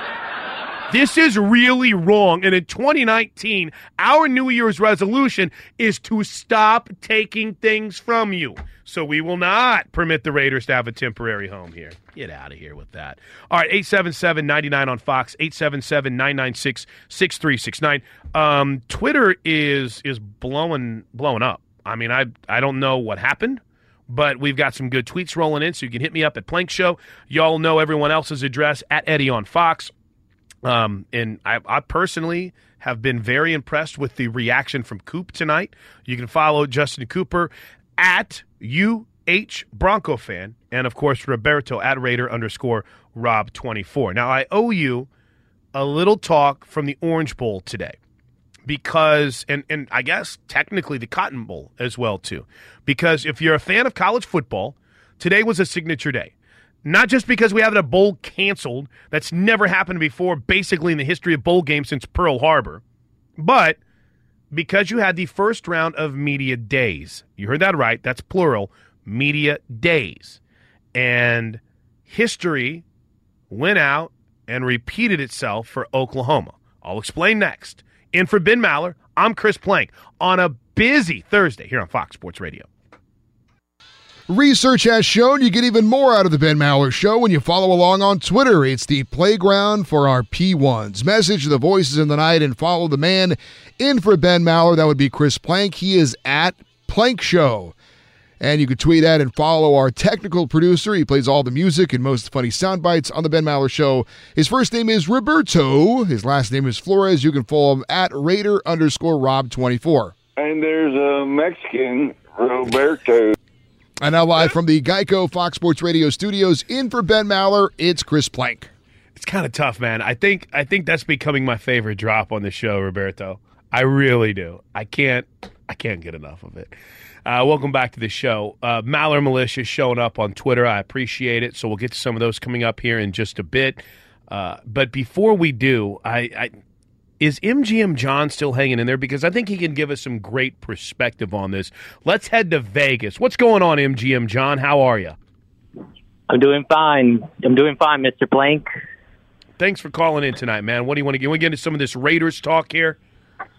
Yeah, this is huge now. Like, now that the San Francisco doesn't want the Raiders to play in their stadium in 2019. I mean, you can bring in Vegas. You can bring in the Raiders to Reno so they can get more fans on the northern side, or bring them to San Boy, but they'll still consider that San Boy is not NFL ready stadium. So how different is Reno? How different is McKay Stadium where the Nevada Wolfpack play? Well, actually, between them and South, which is UNLV Rebels, it's much more different since they have a lower population than Las Vegas by, I would say, like at least 1/5. They have like. Well, I don't necessarily just mean the city. I mean the stadium in general. Aren't they pretty much the same capacity, right around 34,000? Oh yeah. They're actually almost the same. I think where the San Boyd has at least 35, maybe 37,000. Interesting. I think that's the best move, though. I mean, I know Roberto agrees, but what good are you doing waiting around? I mean, I appreciate your phone call. Thanks for checking in, MGM. Boy, that was much easier for me to say 2 hours ago. Thanks for checking in, MGM, John. But I kind of think that's where you have to go. Now, listen, before I get the hate, there is breaking news tonight involving this. I'm not merely steering this show towards my personal interests. That's not the goal here. But San Francisco has a handful of politicians who have come out and basically stated that they don't want the Raiders in San Francisco, and they're done poaching entities from their neighbors by the bay. We'll see how that plays out. Hey, if I'm Mark Davis, I think, you know what? I want to do this grand opening, if you will. I want things to be just immaculate whenever we move to Vegas, but maybe that's just not the way it's going to be. It gives, even though I don't know how many players that are going to be on the Raiders roster next year would be there when they go in 2020, but I get the sense that that's going to need to be the direction they go. Unless the NFL, Roberto, unless the NFL opens up their pockets and throws a bunch of cash at them to play 8 games in London, 4-4 at some point in the season. I know that would suck for the players maybe, but if you're going to make a lot of cash out of it and this is an alleged cash-strapped organization, why not? Wouldn't they make a lot of cash if they let them play here at Bank of California Stadium in Los Angeles, though? I love your idea for that. Awesome. I do. I just know it's not going to happen. All right, so let me get you a quick Orange Bowl update as we roll in here on the Ben Maller Show. 877-99 on Fox, 877-996-6369. Today was the first of back-to-back press conference days counting down to the Orange Bowl. Now, I'm being specific to the Orange Bowl. This is no disrespect to anything with Clemson and Notre Dame, but there hasn't been a lot of news recently. You had the issue with a handful of Clemson players who had tested positive for a banned substance, which later we found out that they weren't able to get retested yet because the NCAA was on vacation. They forced these kids to go out and miss Christmas, but they're going to take a vacation day to not test a sample. Good look. Good optics there. With that said, Tua Tagovailoa and the Alabama Crimson Tide met with the media today. Kyler Murray and a handful of members of the Oklahoma Sooners were supposed to meet with the media today, but Kyler Murray was MIA. He was sick. Now, you might remember, or maybe you don't, last year, during the Orange Bowl prep, the big story was the health of Baker Mayfield, because as soon as he landed in Pasadena, he came down with the flu. And I know you don't fly into Pasadena, so I think you kind of get what I'm getting. As soon as he showed up in Pasadena, how's that? He was hit with the flu, and he had missed some of the early practices and had missed immediate availability, which actually led to an NFL scout saying that some NFL teams had concerns about his immune system. That's how overly criticized this dude is. There were people when he was sick last year that started floating, well, I mean, if he's getting sick when he comes to California, could you imagine if he was in a place like, say, Green Bay or Cleveland? I mean, come on. Anyway, so Murray doesn't show up today because he's sick, a la Baker Mayfield last year. Apparently, this angered some Alabama people because we're in the middle of Tua Tagovailoa trying to recover. In fact, he said today, if I could grade it on a scale of 0 to 100, I'd say it's about 80 to 85%. It's been really good. Now, again, I would say 80 to 85% is still kind of meh whenever you're talking about a game on Saturday, but it's a lot better than where he was. No one seemed to be overly concerned about Kyler Murray's chances to play against Alabama. As a matter of fact, the Sooners had their first open window practice today, and he was out working out. Perhaps he was sick, writes SI's Andy Staples, of answering stupid questions after an awards season spent answering a ton of them. But Murray's absence did frustrate Alabama staffers who were under the impression that they were required to make Tagovailoa available for Wednesday's interviews. Now, again, I think we're really getting into this time in major bowl season to where there is not a lot to talk about. I mean, we'll kick this game off on Saturday at 3 o'clock between Clemson and Notre Dame, and then at 7 o'clock between Oklahoma and Alabama. But that still gives us 3 days, including yesterday, in which we need content. If anyone from Alabama was really that upset about Kyler Murray not showing up because he was sick, I have to say that it's basically a made-up story. I don't think I would understand where you might say, really, he's sick. He's, like Andy Staples wrote, sick of probably answering dumb questions. But I honestly don't think anyone who matters would come up and say anything negative about a player who's sick. Because, wait a minute, hold on. What am I talking about here? This is a media group that is probably more passionate about their team than any group of individuals that truly covers them. Now, I'm not an objective observer, okay? I cover the team because I'm literally doing this show from inside the stadium. So, yes, I am a homer. But, man, there is an arrogance level, and I mean this in a polite way and maybe in a little bit of a jealous way. There is an arrogance that just, it permeates through that program in a way that you're jealous of it. And it's beyond Nick Saban. It's the people that cover it. It's the people that work for it. It's incredible. And they never, ever think they're going to lose a game. It's the kind of attitude you want in your team. Oh, I'm sure people will have a problem with it. I'm sure at some point they'll complain because they're too good. I mean, we can never have enough of a good thing. But I can't believe anyone would be throwing a fit about a quarterback missing immediate availability because he's sick. It would surprise me, but I guess maybe it wouldn't shock me, if that makes a lot of sense. But still, I'm not buying it. I'm not buying that anyone would throw a fit about that. Regardless, history repeats itself today as Baker Mayfield had missed the Rose Bowl press conferences last year with the flu.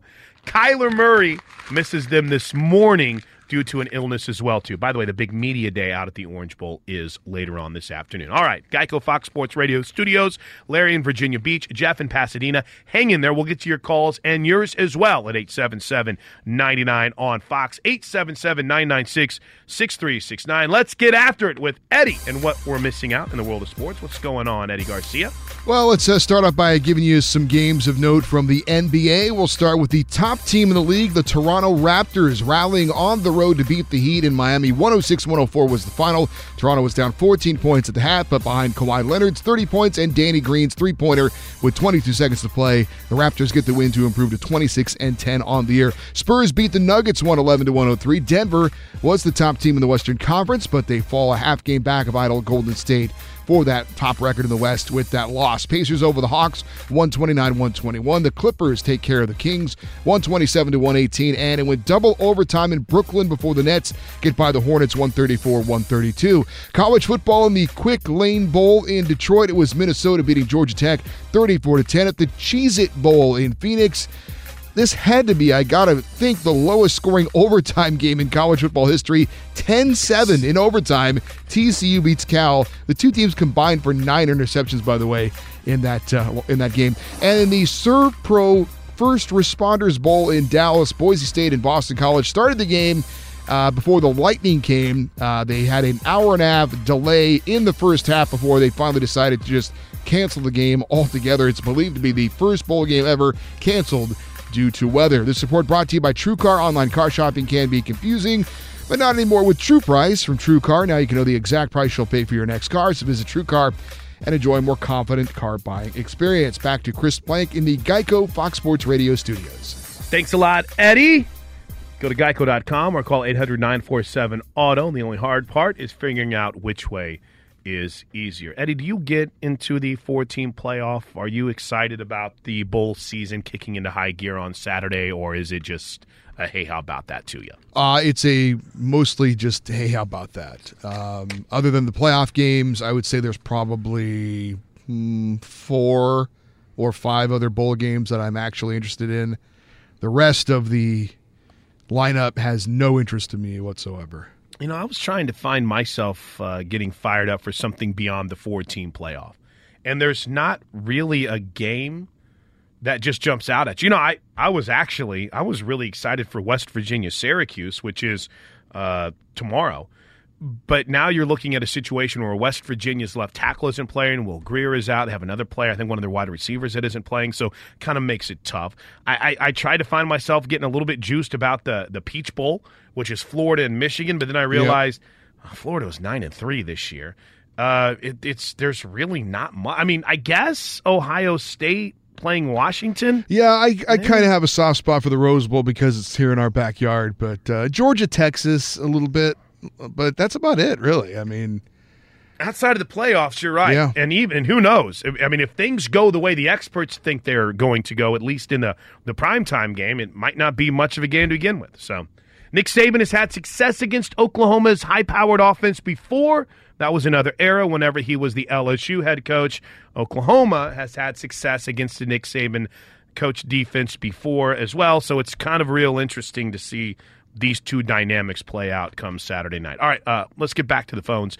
Larry is in Virginia Beach. Larry, welcome to Fox Sports Radio. What's going on? Oh, thank you, Chris. Again, happy Merry Christmas to you, and thank you for taking my call. No worries, man. Yeah, just to get a few things off my chest anyway. Well, one, of course, I'm a diehard Dolphins fan. I've talked to you before. You're always very nice and everything. But I'm the diehard, so I, will, say something. But the thing that maybe they should, I'm wondering if they should fire the fitness trainer because of all the injuries they've had this year.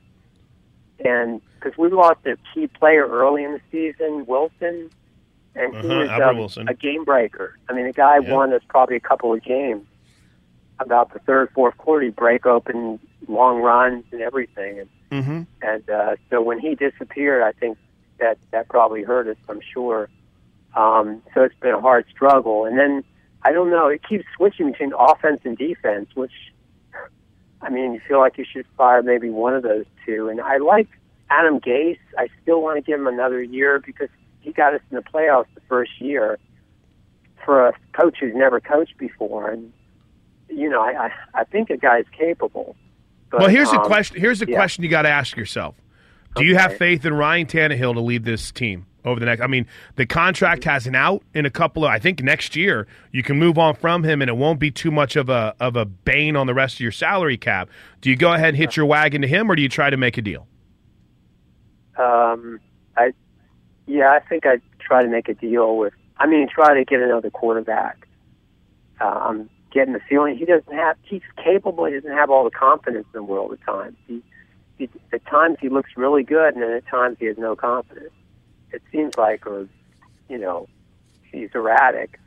There's some that think, and I appreciate your call. I'm gonna jump off here, Larry. Thanks, buddy. Have a good day.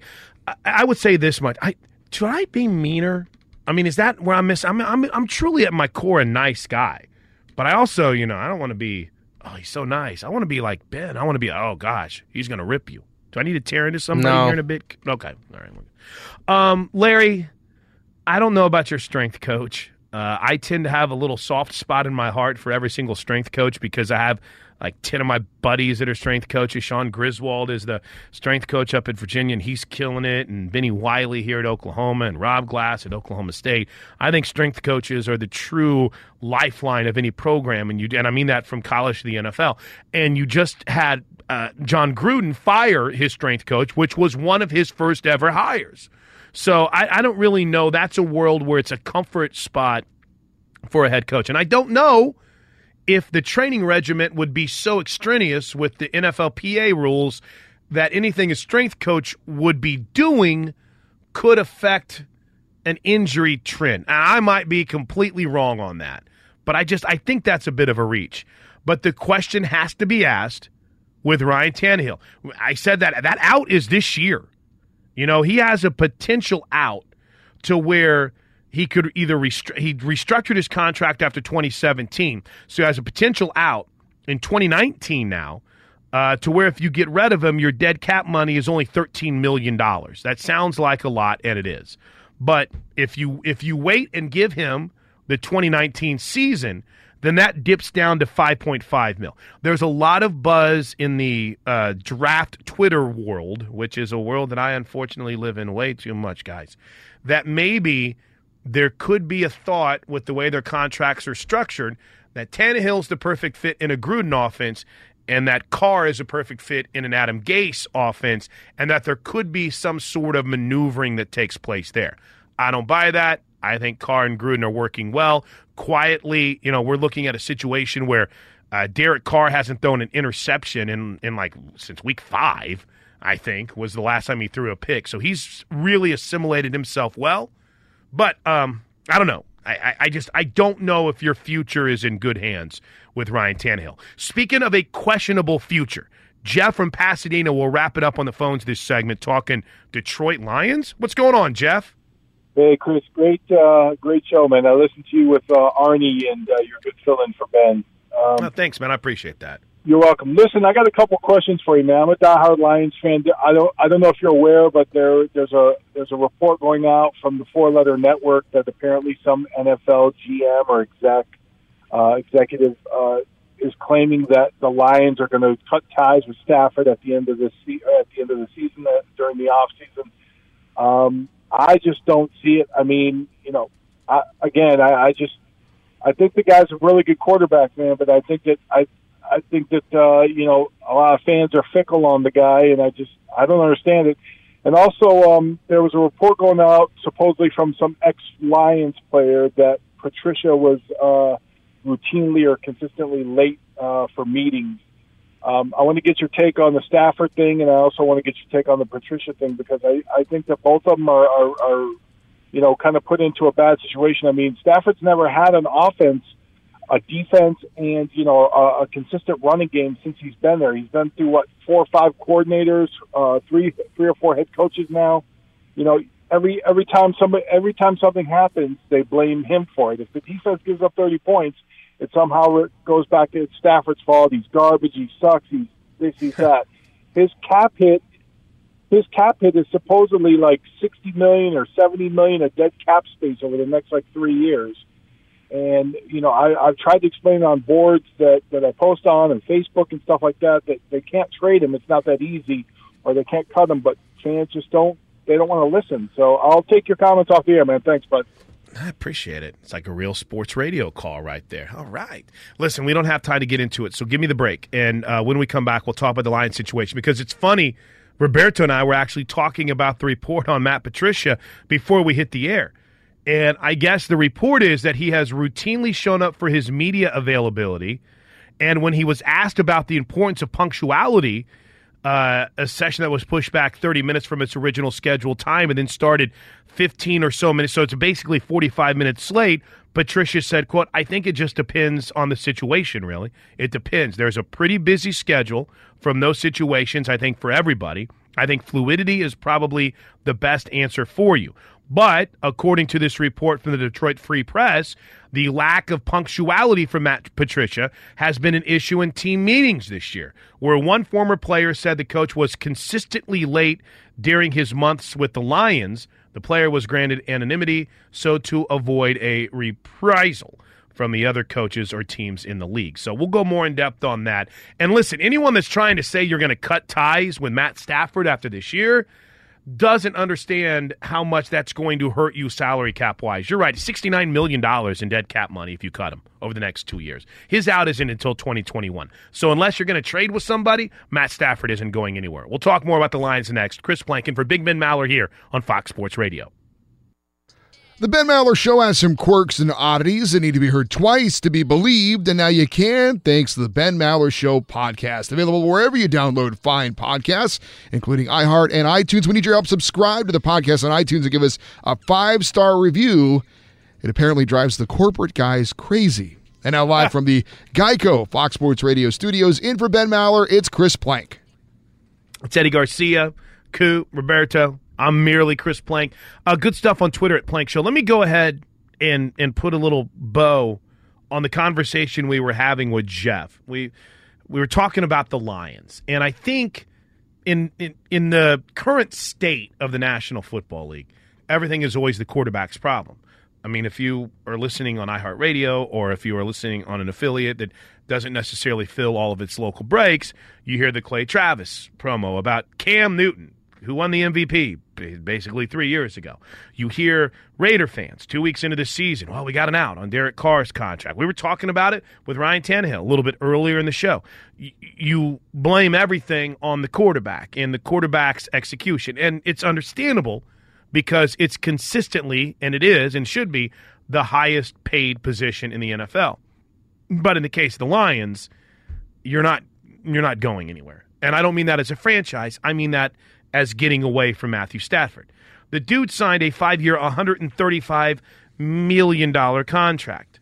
And there is massive dead cap penalties over the next 2 seasons. This year, think about this. If the Lions just said, bleep it, we're cutting this guy, it would have cost him $75 million in dead cap money. It's $49 million next year and $20 million the following season. They have a potential out in 2021, which at that point he'll be 33 years old. So I don't know if you can stand to make it 2 seasons. To me, look around the league. I think sometimes we don't realize, as fans of certain teams, how good we have it at the quarterback position. I mean, Cody Kessler and Blake Bortles are battling for the starting job 1 year after the Jacksonville Jaguars played in the AFC Championship game. It's crazy. The Cincinnati Bengals shut down Andy Dalton, who wasn't having a very good season, whom they've invested a lot of money in, and Jeff Driscoll is their starting quarterback right now. Listen, the Eagles were smart enough to invest in Nick Foles, a good backup quarterback, but look at the nightmare that's currently being experienced in Washington with how deep they've had to go into their depth chart. I mean, Tampa obviously is a unique situation because I don't think they want to commit long-term to Jameis Winston, so maybe that's a completely different topic of conversation. But, I mean, you start looking around the league, Matt Stafford's not that bad of an option. Dude's been to the playoffs before, too. It took over on a team that was, 0-16? So I'm not a fan of anyone wanting to punt on a guy like Stafford because he's, to me, in a category like a Matt Ryan, maybe like a Cam Newton as well, too, even though Cam's been to a Super Bowl and Matt hasn't. Maybe even a Kirk Cousins as well. Guys that are really good NFL quarterbacks that I don't think people are going to go head over heels for until they win a couple of playoff games. Look at the criticism Phillip Rivers still gets on a consistent basis. He could have been, until last week's performance, an MVP candidate. So I'm not one of those that says, we got to move on from our quarterback. QBs are going to be roller coaster rides sometimes. The Tom Brady's are few and far between. I mean, I'm reading an article today about how the Boston Globe is theorizing that Tom Brady's hurt. Oh, he's hurt because he's not throwing with the same accuracy that he typically does. I mean, Tom Brady is facing criticism. So I just think you're in a situation right now, especially in Detroit financially, to where you can't move on from him. Now, a coach showing up late for meetings, that is what a team makes of it. If you accept it and you're fine with it and you can get enough heads up to where you cater your schedule to fit him, then I don't think it's that big of a deal. But to me, someone who has interviewed a lot of coaches, their time's pretty tight. I mean, when we were doing our interviews on signing day, there was a couple of coaches that were running late, and it messed with other coaches' schedules, and it was frustrating to them. So I don't think that's a practice that Matt Patricia can continue to do if he wants to be a successful head coach. Maybe they've adjusted by now, and maybe it's a little bit better, but I'm not seeing how that's a path to success. That is more Detroit Lions talk than we probably had all year long. All right, 877-99 on Fox. When we come back, good stuff on Twitter to get to. I haven't necessarily gone too all in on my Baker love tonight, and a huge weekend for the NFL and the NBA TV ratings. We'll go in-depth next. I'm Chris Plank, sitting in for Big Ben Maller on a busy Thursday here on Fox Sports Radio. Fox Sports Radio has the best sports talk lineup in the nation. Catch all of our shows at foxsportsradio.com. And within the iHeartRadio app, search FSR to listen live. Nine interceptions. TCU and Cal putting on an offensive explosion tonight in the Cheez-It Bowl, which, by the way, at last check, was still trending. I don't know if that's a magnification of not a lot going on tonight, but 9 interceptions. And a dude tumbling onto the field. The Cheez-It Bowl had it all? ? But TCU got the win. Hey, at least it was a more entertaining bowl than the Serve Pro Bowl, which didn't even happen. 3 hours down, 1 to go. I'm Chris Plank, sitting in for Big Ben Maller. The crew is here. Eddie Garcia. Roberto's in the house. Coop is here. We've discussed reports out of San Francisco last night that the I guess I don't know if it's a city council. I don't necessarily understand the government hierarchy in San Francisco, but at least newly elected officials are going to fight the Raiders trying to play at AT&T Stadium. And some of the funniest wording I think I've ever seen in press releases in my life. We are no longer going to be stealing from our friends by the Bay. This is the year where that stops. Like, well, thanks. I mean, once you get Golden State, you're good. Thanks. When I say Golden State, I mean the Warriors, of course. I've been given a few tidbits here and there on the Orange Bowl. You know, we talked about Tua Tagovailoa at his press availability today, saying that he was about 85% right now. I don't know if there's a magic get him to 100% by Saturday. I would have to assume that means he's not going to be completely healthy. I'll say this much. When I watched Tua do an interview, that dude gets it already. He's staring at the camera. I mean, he kind of has that obviously understanding of what's needed to be done. The dude gets it, and he's going to be fun to watch, not just Saturday night, but as his career progresses. But is he 100%? He's saying he's not. We'll see once he takes the field Saturday night at 7 o'clock. And speaking of injuries, there's a key injury for the Sooners in Marquise Brown, dude named Hollywood. May end up being a first-round pick this season. But he's battling what looks to be a foot/ankle injury, but he went through practice today. Don't know if he was at full speed either, but he is a key cog to the Oklahoma Sooners attack. I think that about catches us up. We haven't talked a lot about the NBA tonight. The LeBron James injury. Coop, if I understood that correctly, it looks like it might just be kind of a game-by-game situation, but he's at least out for the next game for the Lakers tonight, right? That's what we're hearing, but I'm hoping that he's back by Friday to crush the Clippers. The Clippers and the Lakers are Friday. Oh, my. And Ben comes back on Monday, I think. Does he?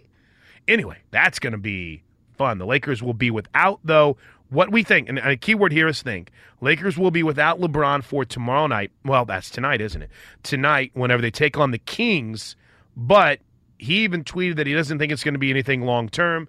We'll see if he can get back by Friday. All right, 877-99 on Fox. When I look on hold and I see Manuel and Gardena, I've got to get to the phone. Manuel, what's going on, man? How are you? Well, if he be a pirate, then let him walk the plank. I always love with my fellow Raider Nation guy, Chris Plank, is in there with Everyday Eddie, Raider Robert, Coop the mother effing loop in here because the Maller militia is up in this B.I.itch. Chris, now, thank you to Rob Parker and Rodney Peete for slipping you a 20 to talk about Fat Pat and Stat Padford for about 15 minutes, but that'll be about enough of that. We need to talk Raiders here. Let's do it. I think that we are overlooking a grand outpost that we can not only bless, but that has in the past been a Raider hub through and through. And I'm not talking about that dirty bay where there's fecal matter all over the sidewalks that just stole the Golden State Warriors. I'm talking about San Diego. We can go in there and not only can we grab another fan base because Charger fan hates the Spanoses, but we can build the Raider Nation a little more. It's been a hub in the past. What say you, my friend? And great show tonight. Thanks, Manuel. It's great to hear from you, buddy. I miss getting to talk to you regularly. Manuel and Gardena checking in. I don't know, Roberto. What do you think? I kind of dig the idea of San Diego. I don't know if I wouldn't it's mind a San stadium Diego upgrade. for one. Yeah, for that 1 year, that wouldn't be bad. Name what, the California Raiders? Sounds good. Yeah, I think for a year that would work out well. The only thing I don't like is the unknown right now. That's just it. That sucks because here's a team that is trying to rebuild and they're trying to bring in players to get back where they feel like they belong. They were for 1 year, and they are improving. Would you say they're improving under Gruden? I don't know. What'd you say? 3-3 in their last 6? I'll take it. This reminds me a lot of the end of the 2015 season, which was Derek Carr's rookie year, where I think they started 0-10. Yeah, they were terrible. But they finished the year like either 4-2 or 3-3 or something of that nature. And this reminds me a lot of that year. But with that said, I worry about this kind of homeless situation right now because you're trying to go out and get players to come here. I dig the idea of San Diego. I really do. Things that I like. San Diego, I'm not really a big fan of playing at AT&T Park, but at Santa Clara, I'd be okay with. I think that'd be fine. Nah, Santa Clara either. Nah, I wouldn't want to. You're not? No. I like your idea of L.A., but I don't know if the league wants a third team there.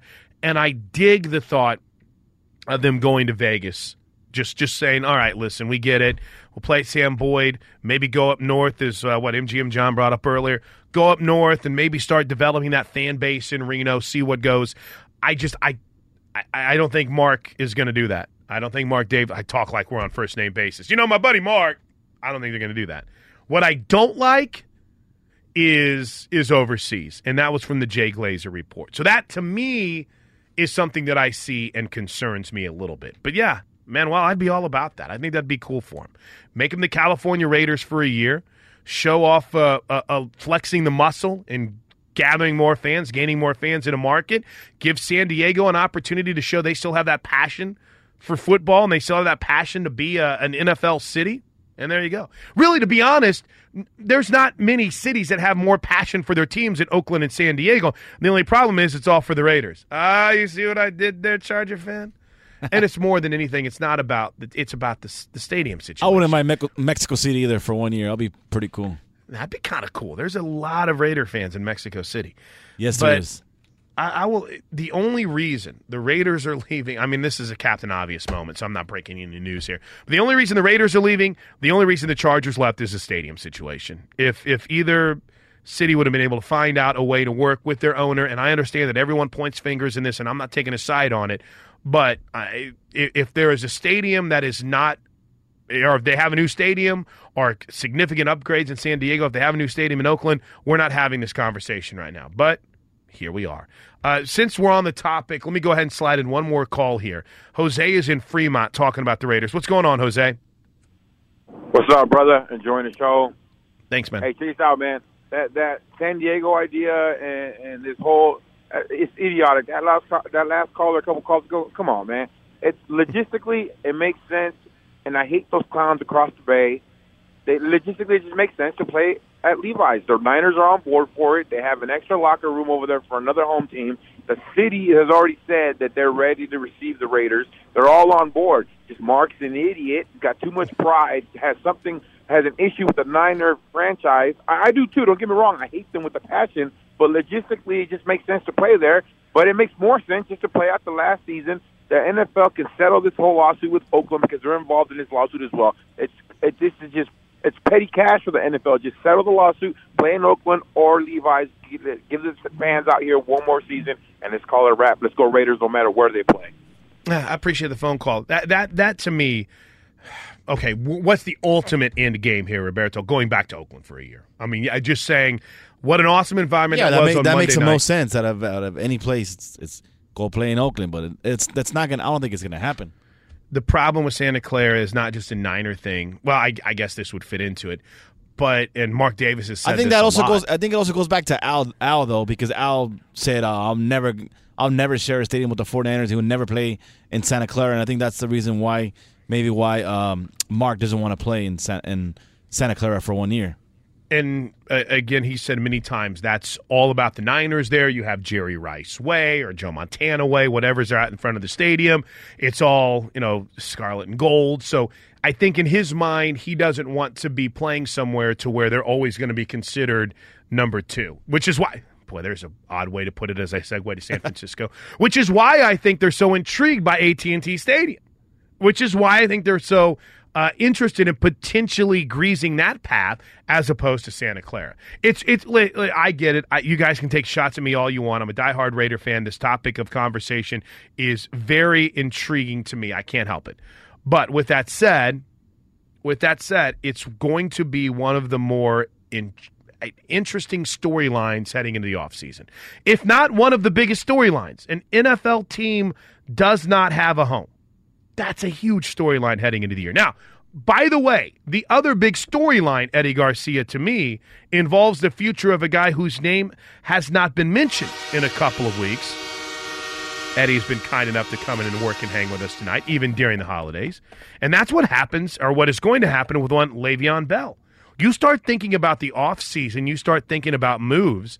I mean, is there a place for him in Pittsburgh? Does he get the deal that he wants somewhere else? He's not going to get paid like he wants to, is he?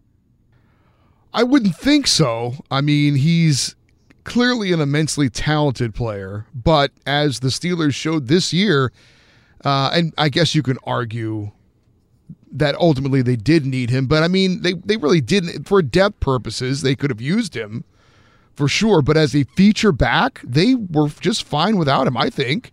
I know he's uniquely talented as a receiver out of the backfield as well. Look, he's still a very good player, but like I said, I think the Steelers proved to a lot of teams in the NFL that you don't need to pay a guy that much to find someone who could be as productive or to win, with a guy at that position without having to pay that much money. So I can't imagine he's going to get the money he thinks he's going to get.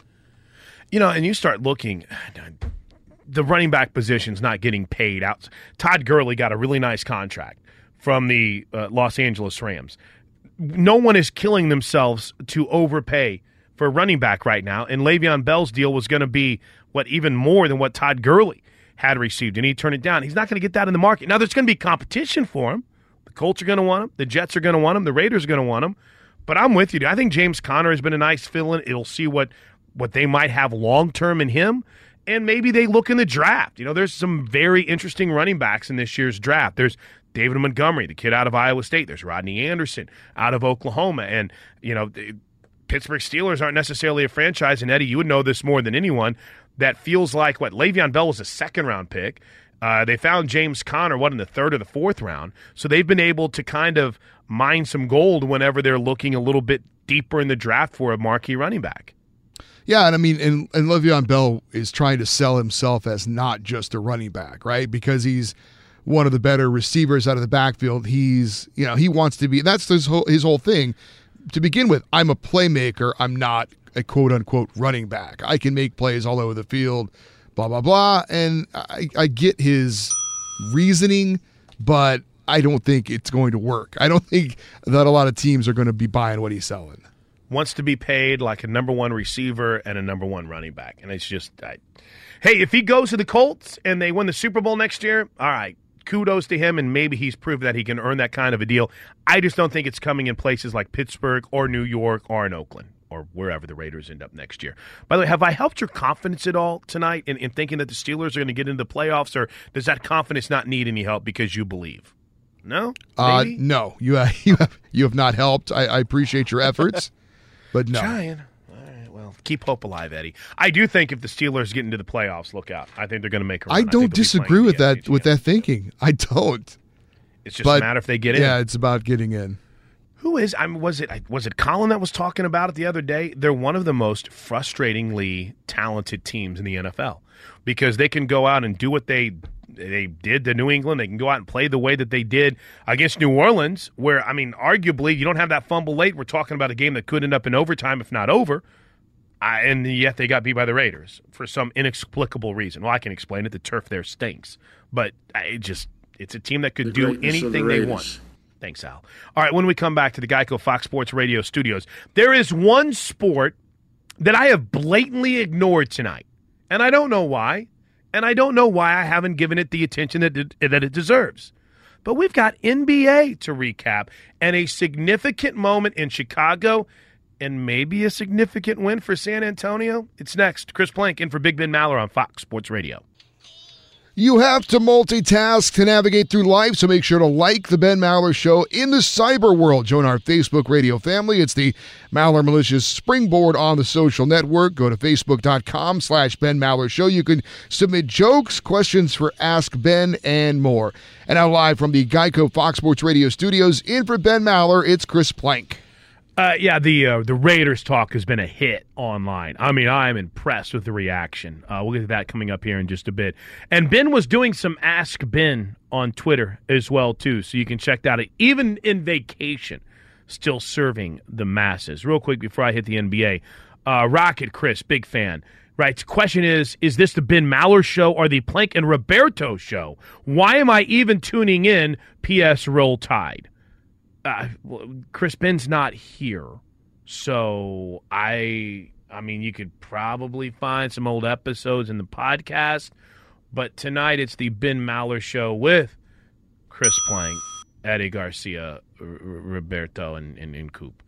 And then Johnny Q. I can't read all of Johnny Q's because Johnny likes the hashtags for some reason, but I did like, let Eddie just talk some hockey, discover soccer or something, and then has a very creative meme with the Los Angeles, Oakland, whatever, Raiders suck. It's not the players, it's their pathetic fans, Johnny. I'm all about hockey right now, but unfortunately the Kings haven't really given us a reason. And I want to be able to do this show again, Johnny. I'm pretty sure if I start breaking down soccer and kind of my feelings on transfer fees and Man U, Eddie, it might be a short-term stint for me. Is that a fair way to look at it right now when it comes to soccer on this show? I would say that is a wise decision on your part now. But Rudy brings up a really good point. He goes, the Raiders are popular throughout the U.S., play 2 games in San Antonio, 2 games in San Diego, 2 games in St. Louis, and 2 games in Portland. I don't know where they would play in Portland is the only issue that I would have. By the way, it's interesting because I want to talk some NBA in this segment, and I'm curious because, Eddie, we've played the Are They Good game, and I've kind of been wondering this about the Denver Nuggets, who are sitting, well, at least before tonight, they were sitting in the top spot when a team that everyone had quit on and everyone forgot about handed them their second straight L. That would be the San Antonio Spurs. DeRozan stops at the elbow. Cross-court pass to the right corner. Forbes fires a 3. Sparty triple. Timeout, Michael Malone. The assist for DeMar DeRozan. 15 points for Bryn Forbes. Very unique roster this year for San Antonio with a lot of new faces, but they get that win earlier tonight, knocking off Denver 111-103. So I ask you, Eddie, are the Denver Nuggets good? Half game out of first place. Are they going to be there as the season progresses? Well, Chris, you've come to the right man when you want to talk about NBA because there's no one who's on the pulse of the National Basketball Association more than me. About the association than Eddie. I mean, I was going to save Kings talk until our final segment, okay? Because I'm very depressed right now. As Ben would say, that will be in hour 5. Yeah. He doesn't love hockey like we do. Who the hell cares about the Denver Nuggets? That's a drop that Ben has been saving for the right moment, and Roberto has just found it right now. Perfect.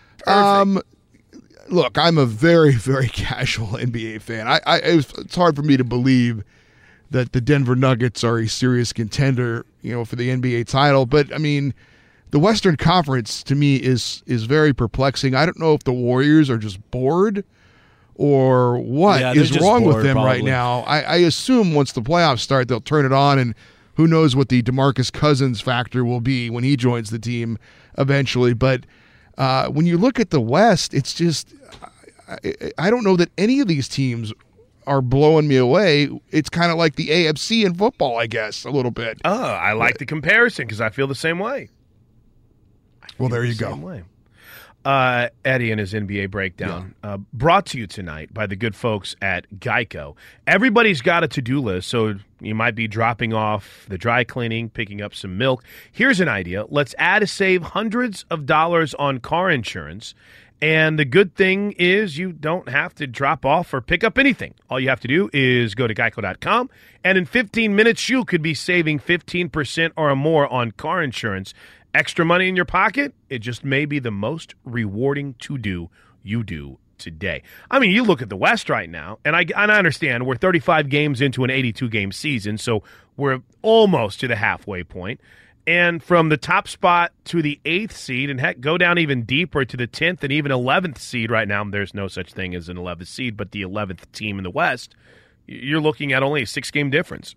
So everything's pretty tight in the West right now, and maybe it is. I'm with you, Roberto. I think Golden State's just a little bored, and they'll get DeMarcus Cousins back. Things will start to mesh. They got a lot of drama. I mean, this Kevin Durant cut that I pulled for tonight's show, it's the ultimate IDGAF move that Kevin Durant has ever made in his life. I mean, there has been obvious reasons why people can question Kevin Durant and his loyalty. Just bring that up to any Thunder fan out there whatsoever. But Kevin Durant talking about stacking up money. I just want to make sure I get as much money as I can in my next deal. Okay. So I can stack up my money and figure it out. Now, there's much more to that cut, but I'll cut it off there because he gets into business ventures that are very vague and don't make a lot of sense and says you know about it and no one knows what he's talking about. But there's a little drama in Golden State this year. And I actually agree with Steve Kerr. They are probably as criticized and under the microscope as any franchise, I don't want to say ever, but given social media and given the coverage that we have now nonstop, you might be right. I know the Bulls were quite scrutinized. Lakers always have been because they played in L.A. and they play in L.A. But it's a pretty hot lamp that they're under right now, and they're not performing as well as they have in the past. But yet here we are, and they're sitting at the top spot in the Western Conference. By the way, one other quick note from tonight's NBA games. Derrick Rose, in his return to Chicago, heard this. Now, it's going to be a little bit tough, I'll tell you, but see if you can make out what the Bulls fans are chanting as the Timberwolves Six-Man of the Year candidate steps to the free throw line. Done. MVP chance. First free throw for Derrick. I think that was a smile, too. Now, granted, the analyst had headphones on, so she probably couldn't necessarily tell. But a big smile across Derrick Rose's face as his free throw with 5:26 left in the game gave the Timberwolves a 20-point lead as Bulls fans were chanting MVP for Derrick Rose. That's been a nice story, one that probably isn't talked about a lot. Obviously, he's had some off-the-court issues that some people are holding against him that I completely understand, but the dude, 24 points, actually started tonight, 11 of 19 from the floor, 8 assists as well. Definitely one of the comeback player of the year candidates, no doubt about it. So there's a quick little recap of the night that was in the NBA. All right, when we come back to the Geico Fox Sports Radio studios, let's go all in, shall we, on a little NFL and college football talk. But first, we've got Eddie Garcia with everything that's going on in the world of sports. What's up, Eddie? Well, we'll start with NBA games of note with the Raptors, the top team in the NBA, having to rally on the road to beat the Heat. 106-104 was the final. Toronto was down 14 at the break. They then come back behind Kawhi Leonard's 30 points. Danny Green hit a three-pointer with 22 seconds to play to give them the lead, and they go on for the win and improve their NBA best record to 26-10. Spurs beat the Nuggets 111-103. Denver drops a half game back of idle Golden State with the top record in the Western Conference. Pacers over the Hawks 129-121. It was the Clippers beating the Kings 127-118. And in double overtime, the Nets get by the Hornets 134-132. Interesting night in college football on Wednesday. We had the Quick Lane Bowl with Minnesota beating Georgia Tech 34-10. The other two bowl games were certainly interesting. In the Cheez-It Bowl, it was TCU beating Cal 10-7 in overtime. The two teams combined for 9 interceptions, 5 for Cal, 4 for TCU. I looked it up. Not the lowest scoring game in the overtime era in college football. Back in 2005, Arkansas State and Florida Atlantic played to an incredible 3-0 game in overtime. That was won by Arkansas State. Then we had the Serve Pro First Responder Bowl. That was in Dallas, where Boise State and Boston College tried to play each other. They were in the first half when the lightning struck in the area, and that caused an hour-and-a-half delay before they finally decided to just cancel the game altogether. It's believed to be the first bowl game ever canceled due to weather. This report is brought to you by TrueCar. Online car shopping can be confusing, but not anymore with True Price from TrueCar. Now you can know the exact price you'll pay for your next car. So visit TrueCar and enjoy a more confident car buying experience. Back to Chris Plank in the Geico Fox Sports Radio studios. Keep in mind, too, there's a big scheduling crunch at the Cotton Bowl because they have a game coming up in October. So they had to make sure they couldn't play that bowl game today. You know, I was thinking about this. Thanks for the pity laugh, Roberto. I appreciate it. I was thinking about this.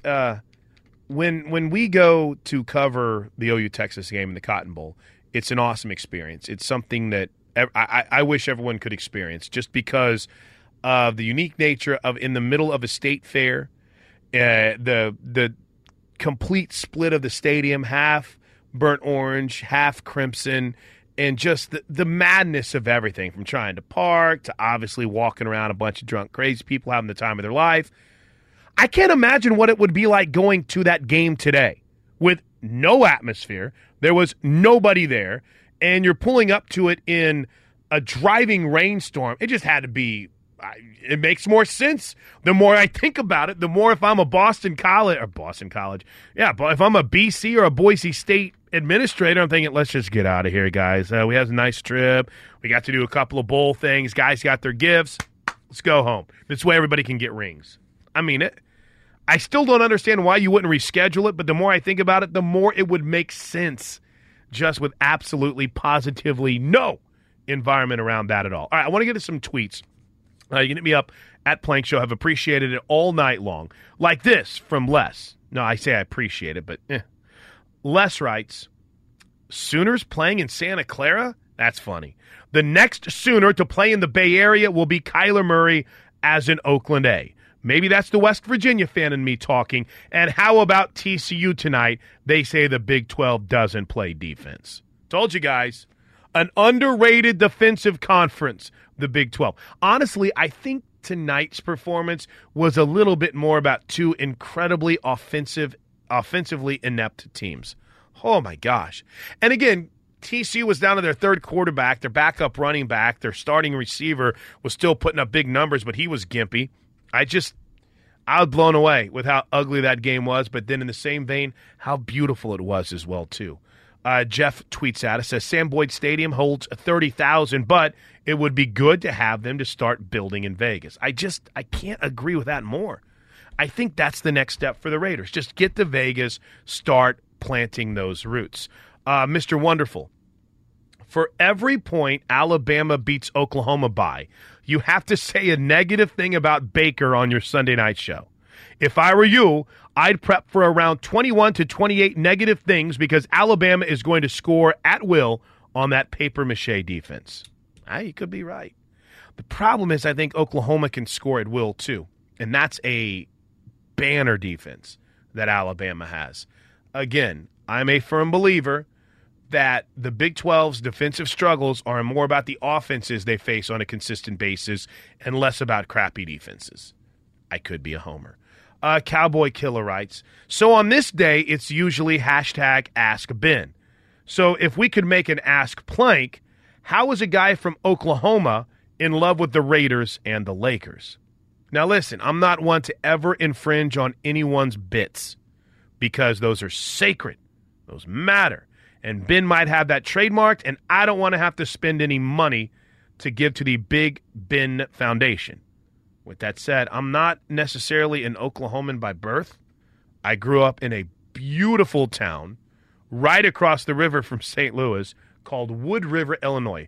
Best known, guys, for our refineries, which made the air, so beautiful. I came to college here at Tulsa, graduated in the late 90s, and I've always been a Raiders fan, always been a Lakers fan, always been a Dodgers fan, always been a Kings fan. If they had probably a semi-pro team in LA, I would be a fan. I don't know, man. Yeah, I mean they were always my teams were always the West Coast teachers. I remember I was young in 1985. I can remember. I don't remember what grade I was in, but I can remember we watched a day game between the Cardinals and the Dodgers because the playoffs they used to. Well, they still do. But they were playing a championship series game during the day, and we were sent to the film room because that's where kids used to go to watch movies. And I was sent out in the hall because I was rooting for the Dodgers. And everyone was getting mad at me because obviously we were in a St. Louis suburb, if you will. So I was kind of an outcast. Don't know. The Raiders thing, I don't know. I just love them. I mean, there was everything about the silver and black. They were good. They didn't give a you-know-what about anyone. They clothesline dudes. They knock them down. They had no care in the world, and their fan bases were insane. And I love that. I did go to a Raiders game once, though, in St. Louis, and it was the only time I actually asked off on the weekends. And I can remember the tickets came up last minute. St. Louis is a fairly short drive. It was my hometown. So my wife and I got in the car, drove 6 hours up to St. Louis, and the Raiders gave up 50 points. I'm never going to a game again because of that miserable experience. Here's one from Mr. Nice Guy who tweets at us and said, and by the way, thanks for the question, Cowboy Killer. I don't know if I have an answer to it because it makes no sense to me why. Baker Mayfield could rescue babies and puppies from a burning building, and people would still bitch about it. Society is full of miserable people. Hey, I'm not necessarily trying to tell you that I agree with all the things that he does. I'm just not one of those people that sits back and acts offended. You know, I had a whole take laid out tonight whenever I was sitting up after the show on, what would that be, Wednesday, after our show that went from Tuesday into Wednesday. And I was thinking about fake outrage. And fake outrage has become a plague on our industry. It really has. And I brought this up earlier, and I firmly believe it. I think a lot of the backlash on Baker is because people know that he'll take the bait and he'll fire back. He will. That's just how he is. And you might say, well, you don't see Tom Brady doing that, or you don't see X player or Y player. Okay, great, you don't. They're just wired differently. Period. Sorry. Does that make him a bad guy? No. It just means that's who he is. That's perfect for Cleveland. He is a born leader. People seem to kind of just attract to him, and he's been very successful. He's won at every level. He's won 7 games as the starting quarterback for a team that didn't win any last year. But I guess that doesn't matter. Why? Because we have to be outraged by something. Now, listen, I could get political on you, but I'm not going to. It's the way of the world. And we can't just enjoy anything. There has to be something that angers us about it. You can't just say, holy smokes, man, this is an incredible story. This dude with an interim coach, basically, and Freddie Kitchens, an interim offensive coordinator, has won games. No, he stared at the sidelines, and I am offended. And you're dumb if you don't have a problem with that. All right, well, I guess I'm a dummy. Lil Troller writes, when was the last time a rookie got the first name only talk? Does this Baker guy have a last name? Even Tom doesn't get that treatment, and he's the best of all time. Hashtag Homerism. Fair enough. You might be right. And then there is this, maybe the tweet of the night, from Doc Coiner, who writes, there's also some level of irony, guys, that a bowl dedicated to first responders who would run into a disaster was canceled by a rainstorm.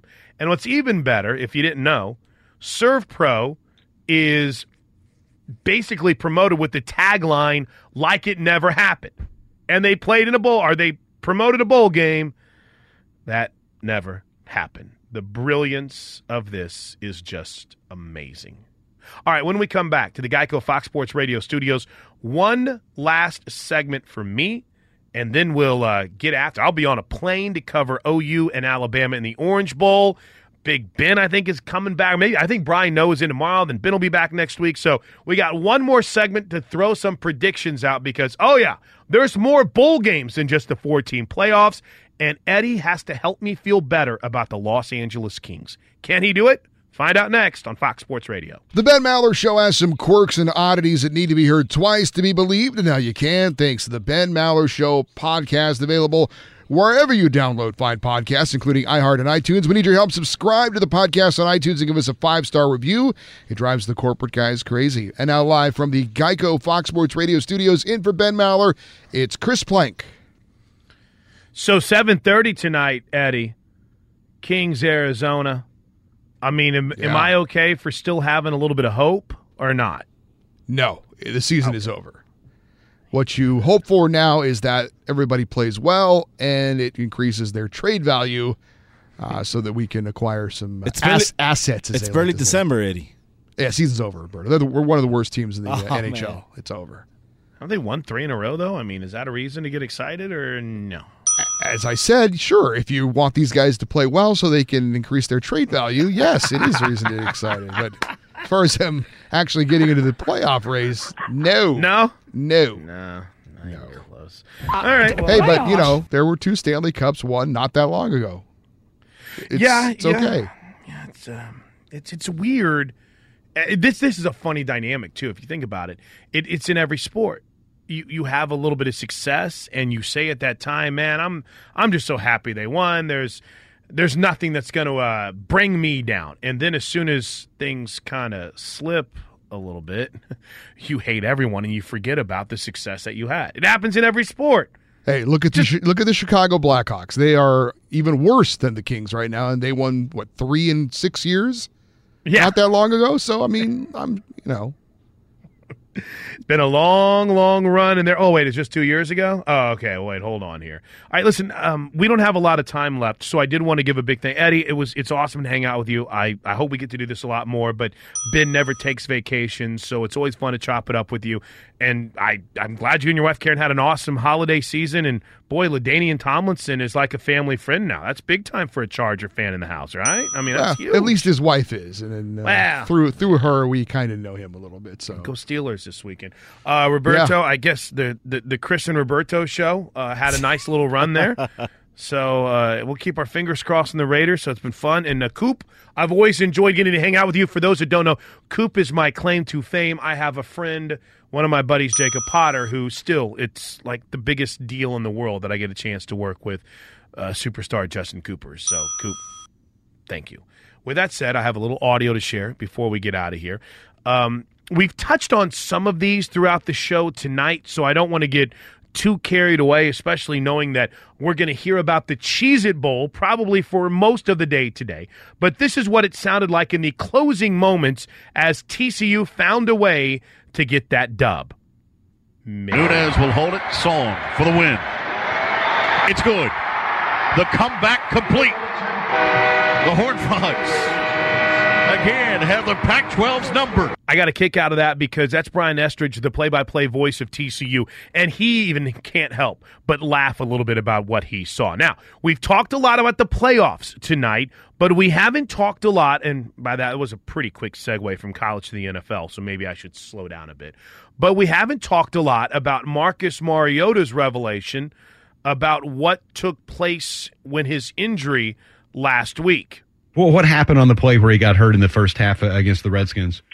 Yeah, it was one of those deals, man. I just kind of crunched and basically sent my whole right side numb and tingly, and it was one of those things, man. And it's unfortunate because nerves they're weird, man. It takes time, but again, I'm fighting. I'm gonna do my best to be out there. Yeah, so a little scary when you hear about a guy who things went numb. But as it stands right now, his Titans are winning in impressive fashion right now in our very original, never been done before, Twitter poll.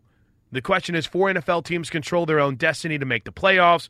We wrap up by telling you that the team that will blow it will be the Tennessee Titans with 42% of the votes. You can keep them rolling in all night long. And you know what?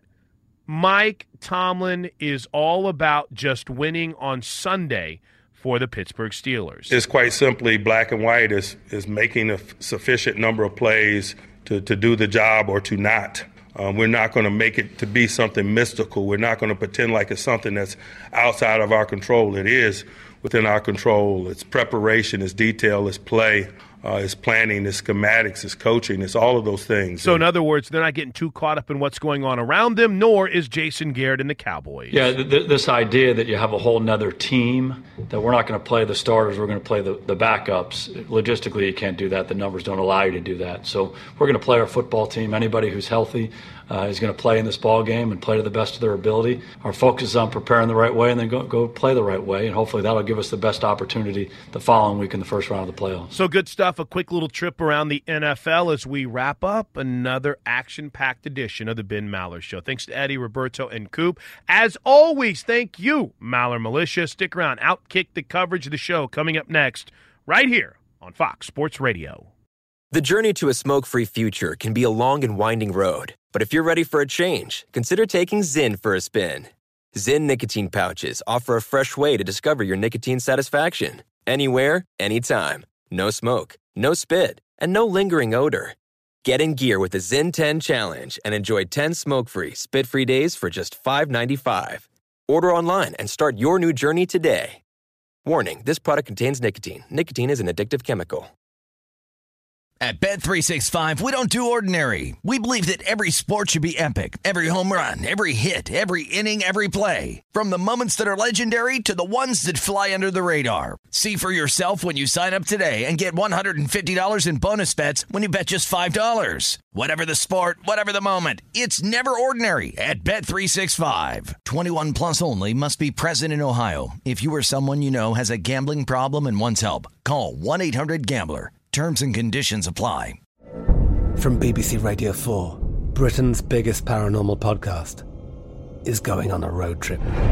I thought in that moment, oh my God, we've summoned something from this board. This is Uncanny USA. He says, somebody's in the house, and I screamed. Listen to Uncanny USA wherever you get your BBC podcasts, if you dare.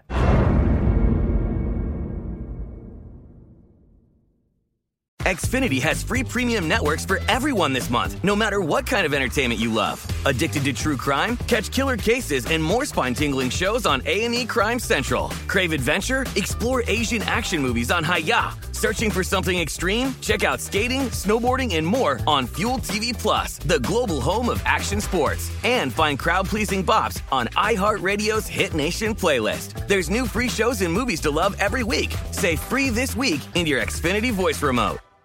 We are the voice of NASCAR. The green flag is in the air, and we are underway. The great American race. The Motor Racing Network. NASCAR Cup, Xfinity, and Craftsman Truck Series Racing live on your hometown radio station and MRN or NASCAR.com. Martinsville, Talladega, the Chicago Street Course. We have the side-by-side action and last lap passes for the win. Photo finishes. Ryan Blaney will win. The voice of NASCAR, the Motor Racing Network.